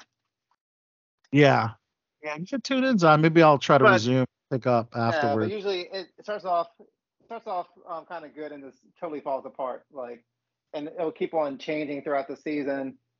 Yeah, storylines. It's just. I thought that with Apocalypse kind of went all over the place. So I think Apocalypse was the one that came right before 1984, I believe. And and the worst one was the one Roanoke. Roanoke about the reality show. Yeah, it was like they were filming a reality show, but like the reality show is what you saw first, and then you saw them filming that show. Yeah. So like everything you watched in the beginning wasn't real. It was just, I don't know. It was really weird. Now, Kim Kardashian's going to be one of the top billed stars. I mean, oh my God. I mean, you got Emma Roberts, who already has proven an amazing actress in all the seasons she's done. And then you have Cara Delevingne, who is beautiful, and she's already, established herself not only as a great model, but transitioned into a great actress. Yeah. Then you have Kim Kardashian, who doesn't really have any acting ability. Right. Or as any notable credits, and just jumping into a role like this. But I don't know. It's called Delicate. AHS Delicate. Yep. This one's based on Danielle Valentine's Delicate Condition, which is described as a gripping thriller about a woman who is desperate to have a family, but she starts to suspect that a sinister figure is going to great lengths to make sure she doesn't get pregnant. Wow. That sounds horrible. Like, sounds horrible. The horror season is called Delicate. Delicate. AHS Delicate. Yeah. Yeah. It doesn't sound too thrilling. Yeah, you think of Delicate, you think it's gonna be like very G or PG. Right. You know? Yeah. Yeah, and then you see Kim Kardashian wearing a long blonde wig and a black dress and cradling what is presumed to be a baby. Yep. And this one's interesting. This is Ryan Reynolds bringing back Al. Now, he's got something like Tubi. It's called the Maximum Effort Channel. I don't know. Ryan Reynolds he's a very brave entrepreneur, tackling like things like Mint Mobile. Like, I don't know why anyone would leave Verizon or AT&T for Mint Mobile, but nonetheless, he's got his own channel now called Maximum Effort. And it's free to stream on Fubo and Freevee and Tubi. And he's acquired the rights to the 1980s sitcom signature puppet, Alf. Really? And yeah, and you can check out I'll send you the link, guys. There is a link of all those. So is he making new episodes of Alf? It's he's more like a flow, like what Progressive is the flow, like like a brand Commercials? ambassador, like a brand ambassador promoting the product. Yeah, Okay. Okay. yeah. So, Ryan- but yeah, Ryan you Reynolds can. seemed like he'd be like a lot of fun in real life. Yeah, He seemed like he'd be like a cool guy. Yeah, Oh, Ryan- he's our Deadpool, right? It's like, he brings a lot of it. I mean, he wrote Deadpool, and yeah. So yeah. Yeah, and I hope Deadpool does resume production as one of the films that was affected by the strike because we saw Ryan Reynolds in Deadpool gear, we saw Hugh Jackman with the yellow signature Wolverine suit, and Still don't love that, but it's like yeah, I know you were big enough, but it paused production and it's only going to delay the film from being released because of this strike. But yeah, it's interesting. Really quick about the strike is that a lot of A-listers are supporting in solidarity through their social media platforms, but are not showing up to the picket lines. Okay. So they're wondering where the hell is Ben Affleck and Leo DiCaprio and Meryl Streep, Jennifer Lawrence, Rami Malek, who are the ones who are most vocal on their social medias, yet they have yet to appear on the picket line. So, I mean, I'm sure it's a security issue. I mean, I don't know. I mean, that'll be my guess of why they weren't there. But Well, I think a lot of them do show up just for like an hour or whatever, get their photo ops, and leave. Exactly. I mean, that's Maybe my theory. Yeah. If they announce it, they'd have to do it unannounced. Yeah. They want to switch. You have like I said, Hallmark movies like When Calls the Heart. It's actually a Hallmark Media Family's Western. That's not allowed to shoot right now. Oh. Because it doesn't fall under the contract. I guess I'll skip celebrity gossip because that could go a little long. And maybe we can bring that up next week of the controversy with Jason Aldean and then of course it's 11:30.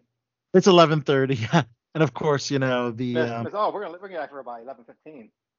Exactly. So we'll skip celebrity gossip and maybe for next week. But we do have some RIPS, of course, yeah, and some significant names on this list. But to play on that, some very close to RIP news, but not. Hopefully, praying that everyone will be okay. Includes Tori Kelly, who was rushed to Cedars-Sinai Hospital after she passed out while having dinner with friends in downtown LA, and they found blood clots in her legs and lungs, and her condition's really serious. So our thoughts and wishes are with Tori Kelly. She's a young artist. She was on American Idol. She just won the 2019 Best Gospel Album. So our well wishes are with Tori Kelly. That she's okay, yeah. And then with Jamie Foxx, he just broke his months-long silence on Instagram and said he didn't want to reveal his diagnosis because he didn't want pictures to show with tubes running out of him, and basically figuring out whether Jamie Foxx was going to make it or not. So he said, I want everybody that's prayed, send me messages, can't be to tell you how long it took me to write back, blah, blah, blah. But Jamie Foxx is going to be okay. Okay, good. However, we did lose a couple others. Josephine Chaplin, the daughter of Charlie Chaplin, sadly died at the age of 74 in Paris. Oh, wow. Yeah, she's also an actress in several foreign films like Canterbury Tales and Richard Balducci's L'Odeur La Fall. I'm actually surprised that Charlie Chaplin's daughter was that young. Yeah, right? Yeah. I was expecting to hear like 90 or something. Yeah. She was born in 1949, so Charlie Chaplin had her really old. At an old age? Yeah. And don't forget the smoke show granddaughter of Una Chapman. Is that the daughter of Josephine Chaplin? I wonder if they had quite a few family members in the Chaplin family, but wait, Charlie Chaplin has a hot granddaughter? Oh my God! Did you see her naked in Game of Thrones with Richard Stark or Rob Stark? Oh, In the was Red- that her? That's her. Oh my God, that was Charlie Chaplin's granddaughter. Yep. Una Oh Chaplin. God, she was amazing. Isn't she hot? Yeah. Una Chaplin. Yes. What a unique name, Una Chaplin. Yeah, I remember as soon as I saw that name, I looked her up because I kind of fell in love with her character because I thought she was hot. Yeah. And she was one of the actresses that got the most naked on the show. Yeah, she is indeed part of the Chaplin family. Her mother is Geraldine Chaplin, hmm and the daughter of Charlie Chaplin, the first of 8 children, with his 4th wife. So Josephine Chaplin, Charlie Chaplin was 60 years old when Josephine Chaplin was born. Good for him. Wow. 60. Wow. Yeah. So he had quite a career and quite a life, Yeah. just like Pacino and De Niro. Right. We also lost Harlan Glenn, who won a Tony Award in 1979, originating the role of Madame Monia Stanley in The Best Little Whorehouse in Texas. Sadly, she passed away at the age of 83. And this one is a legend, guys. That's right. He's an American treasure. Singer, showman, one of the most successful pop jazz singers for a career that spanned 70 years. Tony Bennett passed away at the age of 96 in New York, in his hometown. He had been diagnosed with Alzheimer's 5 years ago, but of course, he had a career resurgence with his duets album with Lady Gaga and Amy Winehouse. Of course, his initial taste of superstardom was his "I Left My Heart in San Francisco," which he recorded in 1962. Wow, it seemed like he was able to surpass time, throughout the decade, still being an icon, still being relevant. Wasn't he on like MTV too, like doing exactly the songs on MTV like back in like the 90s? And exactly he was old back then. He was already old back then. He was showing up at the MTV Awards with the Red Hot Chili Peppers. And yes, that's what it was. Yep. He would show up on The Simpsons, Late Night with David Letterman. And he scored a hit with a 1992 album, Perfectly Frank, his homage to Frank Sinatra. And then he also did MTV Unplugged. He was Yes. always on the cutting edge, even at his older age. Yes. And then in 2011 had a hit album, Duets, and Duets 2 specifically, released on his 85th birthday in 2011 with the #1 album of his career, and 2014's Cheek to Cheek, his first LP with Lady Gaga. At age 88, the oldest performer to have a #1 album. Sold some 10 recordings. So yes. So that's the rest in peace, the major rest in peace for this weekend. And of course, with death, we celebrate life. Matt LeBlanc, Joey from Friends, is 56. Happy birthday, Joey. How you doing? Actor Miriam Shore from Swingtown. She's 52.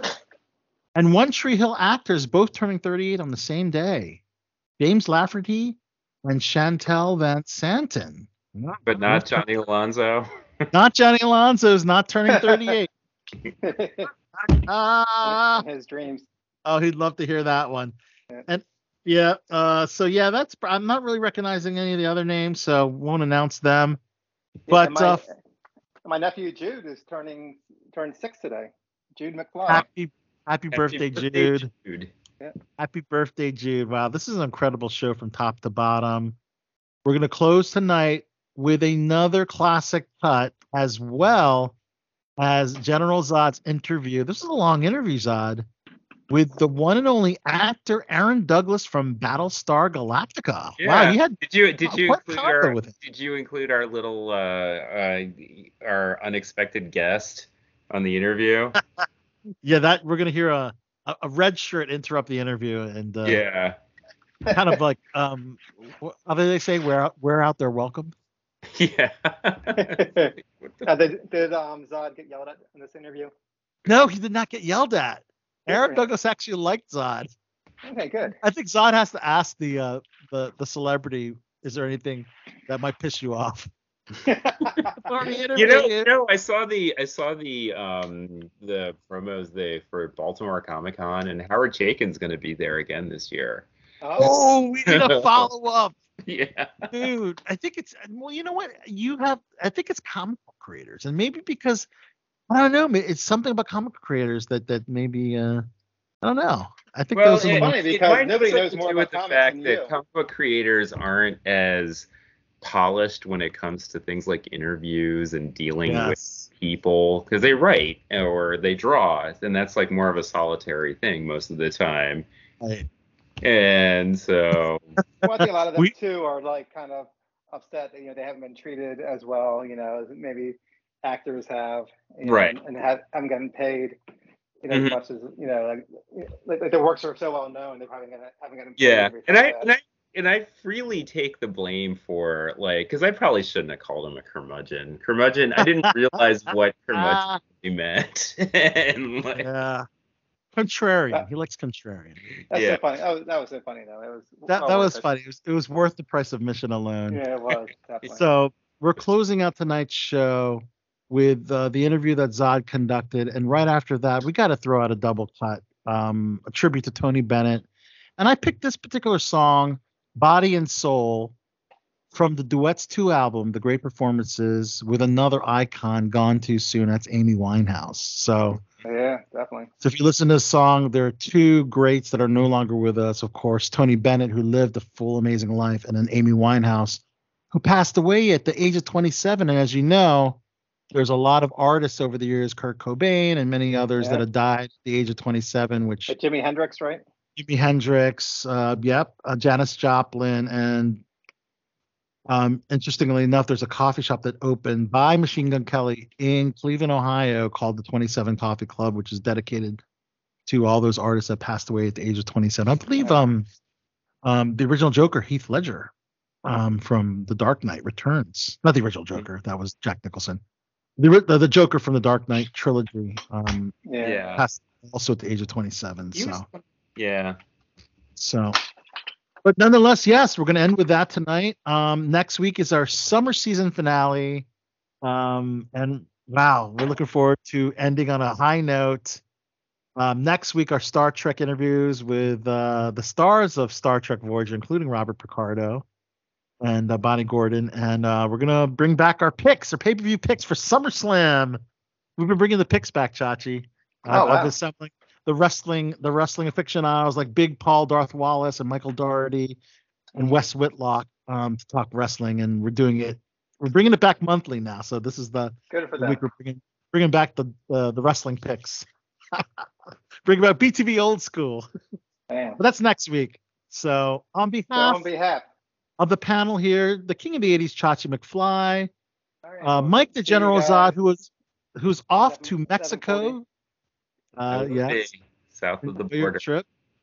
Kelly Christopher, NASA ambassador from our friends over That Was Disappointing. And of course, Dr. C. Alex Young, the NASA scientist, astrophysicist. Thank you so much for a great interview. Guys, we will see you next week. Till then, peace. My life a wreck you're making. You know I'm yours for just the taking. I gladly surrender myself to you, body and soul. Hey everyone, this is Mike the General Zod here for Below the Belt Show and Click on This with here at the amazing Shore Leave in Hunt Valley, Maryland in July of 2023. And it's my grand privilege to be here with Aaron Douglas. Aaron Douglas has had quite the career. You might know him from Battlestar Galactica. That's probably his biggest role. But you might also know him, how I know him, from Dirk Gently's Holistic Detective Agency, where he played a very, very bad man who loved his dog.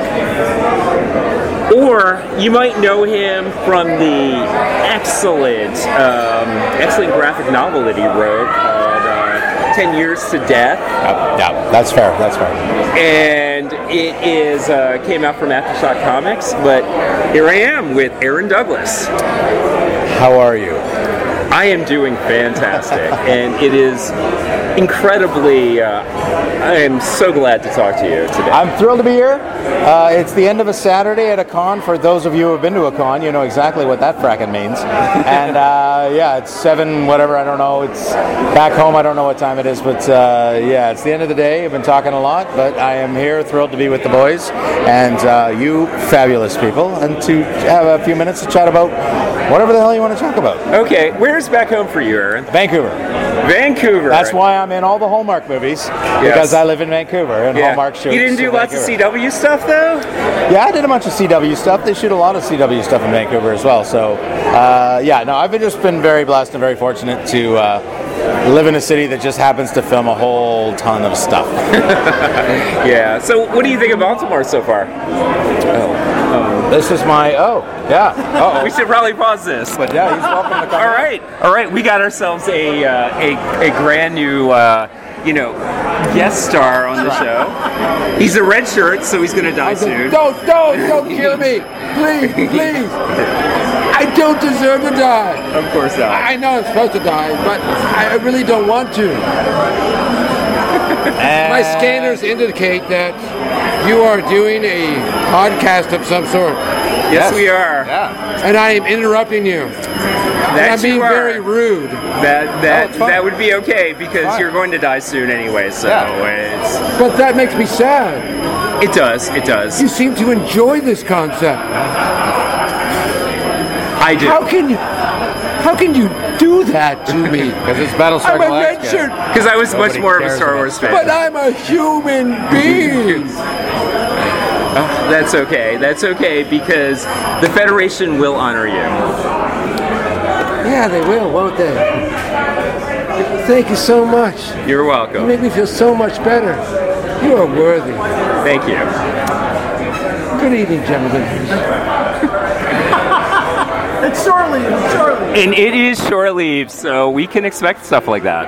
I wish I had an airlock. I would have given him the boiled cabbage stench of Cali treatment, but yeah, okay. Yeah. And I guess nicotine's still a big thing in the Federation. Man, I didn't realize that they blew darts in the Federation. Yeah, you step off the Enterprise to have a couple of smokes and then come back in. Holy moly! Yeah. I'm sure by then they found the cure for lung cancer. So yeah, okay. It doesn't mean you still need to be the Marlboro man at a con. Come on, reel yourself in, bud.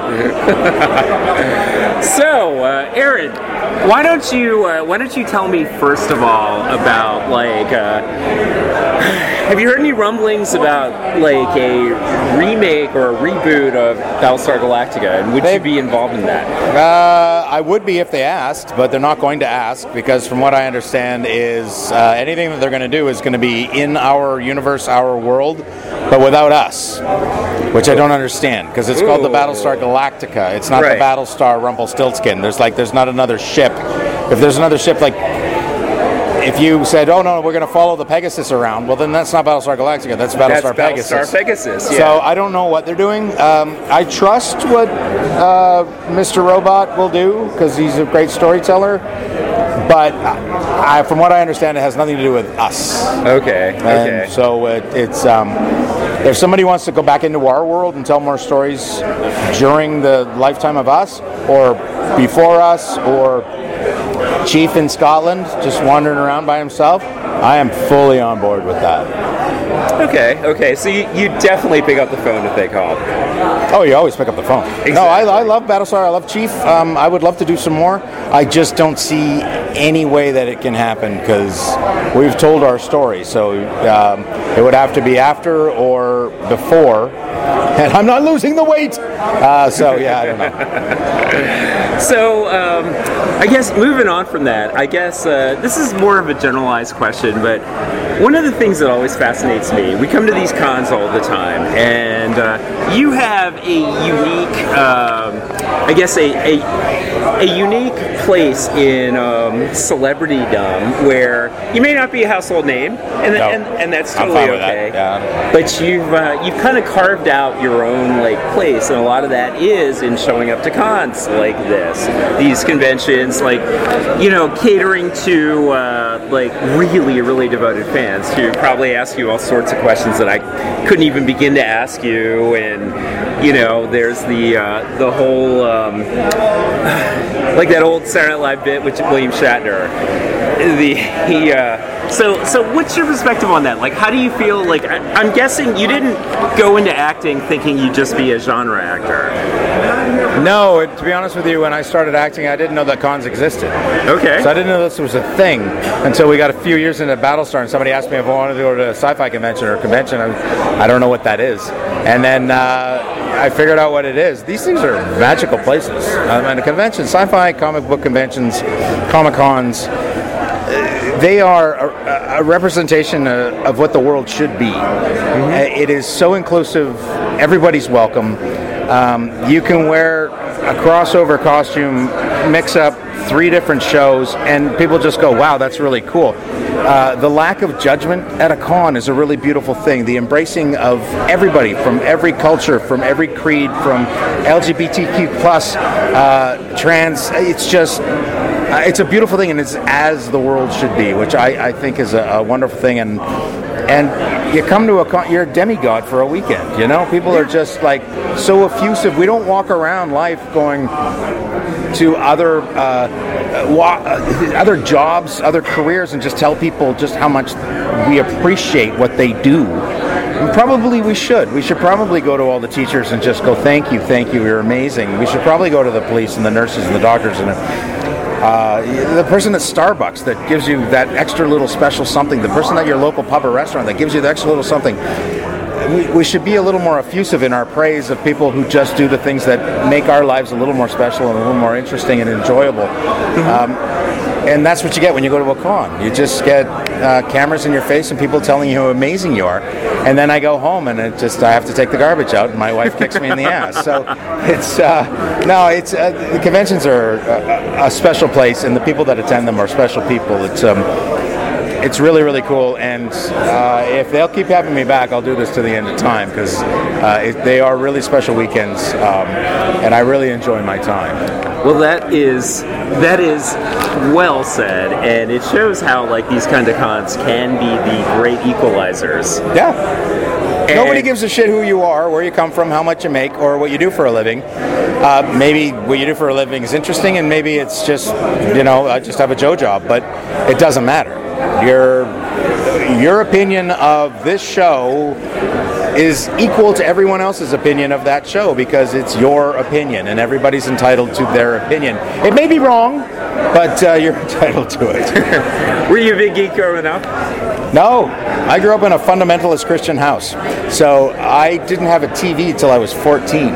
Really? So my upbringing is antithetical to my life at its current moment. Wow. That's a whole different podcast. Yeah. I am so tempted to ask you more about your childhood and your home life, but that would be a different podcast. I'm going to offend people, a lot of people, if I start talking about that. So let's talk more about there's kind of an infamous thing that happened today at the con where you were.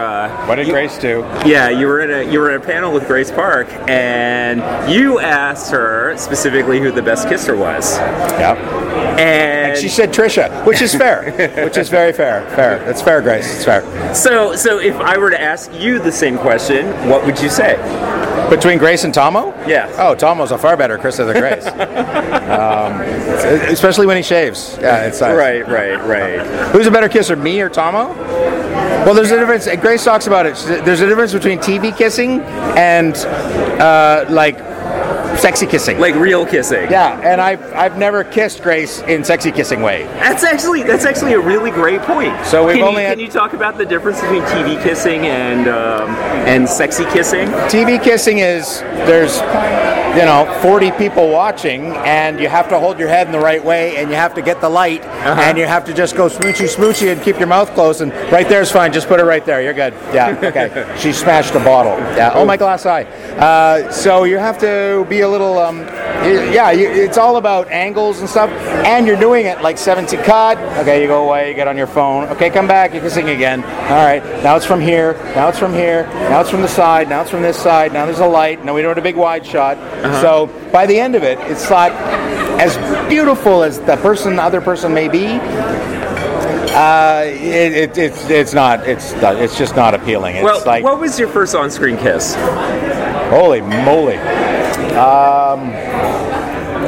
Probably on Battlestar. Would it be on Battlestar? I would guess that it was on Battlestar. You know what? It's probably Grace Park. Holy shit! No one's ever asked me. Can I say shit? You can fucking swear as much as you want on here. Holy fucking shit! It's probably Grace Park. Can you remind me of that tomorrow? I'm going to talk to Grace and say I want to ask her the same question. I think it's probably Grace. 2003. She's probably the first on-screen kiss. I mean, Tomo and I used to make out all the time, but that was before Battlestar, and it was off camera. But, of course, yeah. Haha, Tomo, suck it. No, don't. Yeah, I think, you know what? I really think it's probably Grace. Oh, that's a really interesting question. I've never thought about that. Okay. Yeah, you know what? I will ponder that, and I'll go back. You know what? My friend Michelle, you know exactly who it is. So you're going to watch this interview, and you're going to blow up my phone and go, here are the kisses that you did in order from all the TV shows. The Aaron Douglas fans stuck, and the Facebook page and all that is run by my friend Michelle, who lives in Melbourne, Australia. She's the best. If you have any questions about anything I've ever done, and I don't know the answer, Michelle knows the answer. Michelle in Melbourne. Michelle in Melbourne, Australia. The Aaron Douglas fans, 80 fans Facebook page. She has everything. She's awesome. Okay. Shout out, Michelle. So let's move on to your work in graphic novels, like with Aftershock Comics. I had the opportunity to read 10 Years to Death, and it was phenomenal. Thank you. And I heard that was semi-autobiographical. Yeah, when I was 8 years old, one of my uncles was living with us, and he worked at a prison. And he would come home after work, and he would tell my dad stories from the prison for the day. And one night he came home in the middle of the night very, very late, and I was asleep, but I heard them downstairs. My uncle was very upset, so I got up, I sat at the top of the stairs, and listened to my uncle tell the story to my dad, and it freaked me out. And my uncle swore my dad to secrecy and said, you cannot tell this story to anybody because the prison's going to bury what happened. And they did successfully, but it's haunted me for years. And so my buddy Joe Pruitt, who is the publisher, and I think he's here today. He's sitting right there having a burger. He said, "Hey, that's a comic book. Let's make it." So I wrote it, and they made it. And it was cathartic to finally get this off my chest because it was it's a weird story. It's a dark story. It's weird. It is dark. No way that happened. Yeah, that did happen because that's how I remember it. And I gave the book to my dad, and he said, "How did you know that?" I sat at the top of the stairs, Dad. He just like, holy moly, you can't tell your uncle that you wrote this down. I said, no. So my uncle hasn't read the book yet. But yeah, so that book's out. And the next book series comes out in the fall. Mm-hmm. The first book, I'm doing a 3-book series with my buddy Mark Verheiden, who ran the writer's room of Battlestar Galactica. And we have a book called Borealis for Dark Horse Comics. And the first book comes out in around Halloween, and then a few weeks later it'll be the second book, and before the end of the year it'll be the third book. And if that goes well, we're going to do series 2 of the same story, continue it on into 2024. We're very excited about that. That is super exciting. And so before we wrap up our interview today, is there anything else you want to plug? I know any new projects in the work besides the writing? The writer's strike is on right now, so nobody's really doing anything. But I did a Hallmark movie earlier this year with Erin Krakow, who I adore. She is on When Calls the Heart. We did a movie called The Wedding Cottage, which has already come out. I did a movie for Lifetime called, it hasn't come out yet, but it's called Buying Back My Daughter.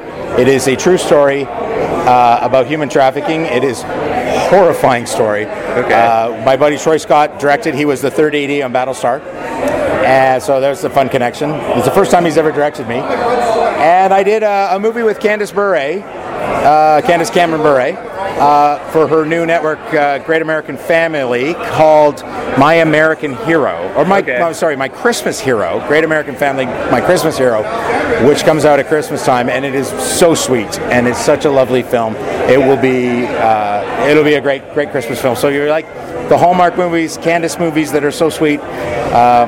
Yeah, it's a very big departure from Battlestar, but yeah, you'll enjoy it. Well, it's good to show your range, and it's good to show that you contain multitudes. Yes, something like that. Exactly. Oh, that's right. And my amazing esteemed colleague Al Soto wanted me to make sure to ask you about how you were tight with Katie Sackhoff, right? Oh, we all love Katie Sackhoff. So now that she's on The Mandalorian, would you want to follow her there? Are you out of your mind? I'd be a stormtrooper. I'd be the thing that's buried under the dirt. It's Star Wars. Hey, Star Wars, please hire me. I would love to be on Star Wars. I'm so jealous of Katie. Katie is awesome. She's a beautiful human being. She's a wonderful mother and a wonderful wife, and she's a good friend, and she's very funny, and she's a great actress. And frack you, Katie. Star Wars. God damn it. I'm very happy for her, but yeah, I would love to follow Katie onto some Star Wars project anywhere, anytime. Okay. All right. Well, Aaron, thank you so much for taking the time to talk with us. Thank you for having me. This is Aaron Douglas, and amazing talent. He's done all sorts of cool things, and told Katie Sackhoff to frack off. So it's with love, with love, of course. And if you could you, just do a little promo for Below the Belt Show? Just introduce yourself and say some bon mot, and you're listening to Below the Belt Show. Hi, I'm Aaron Douglas, Chief from Battlestar Galactica. You're watching and listening to the Below the Belt Show. Yes. Also, go frack yourself. Awesome. Thank you so much, Aaron, for taking the time. And you have been a fantastic guest. Well, it has been a ill show tonight, and I think we have all learned some valuable lessons. This is your bot for the Bad Boys of Baltimore saying, until next time, keep chilling like a villain. Goodbye, goodbye, goodbye, goodbye, goodbye, goodbye.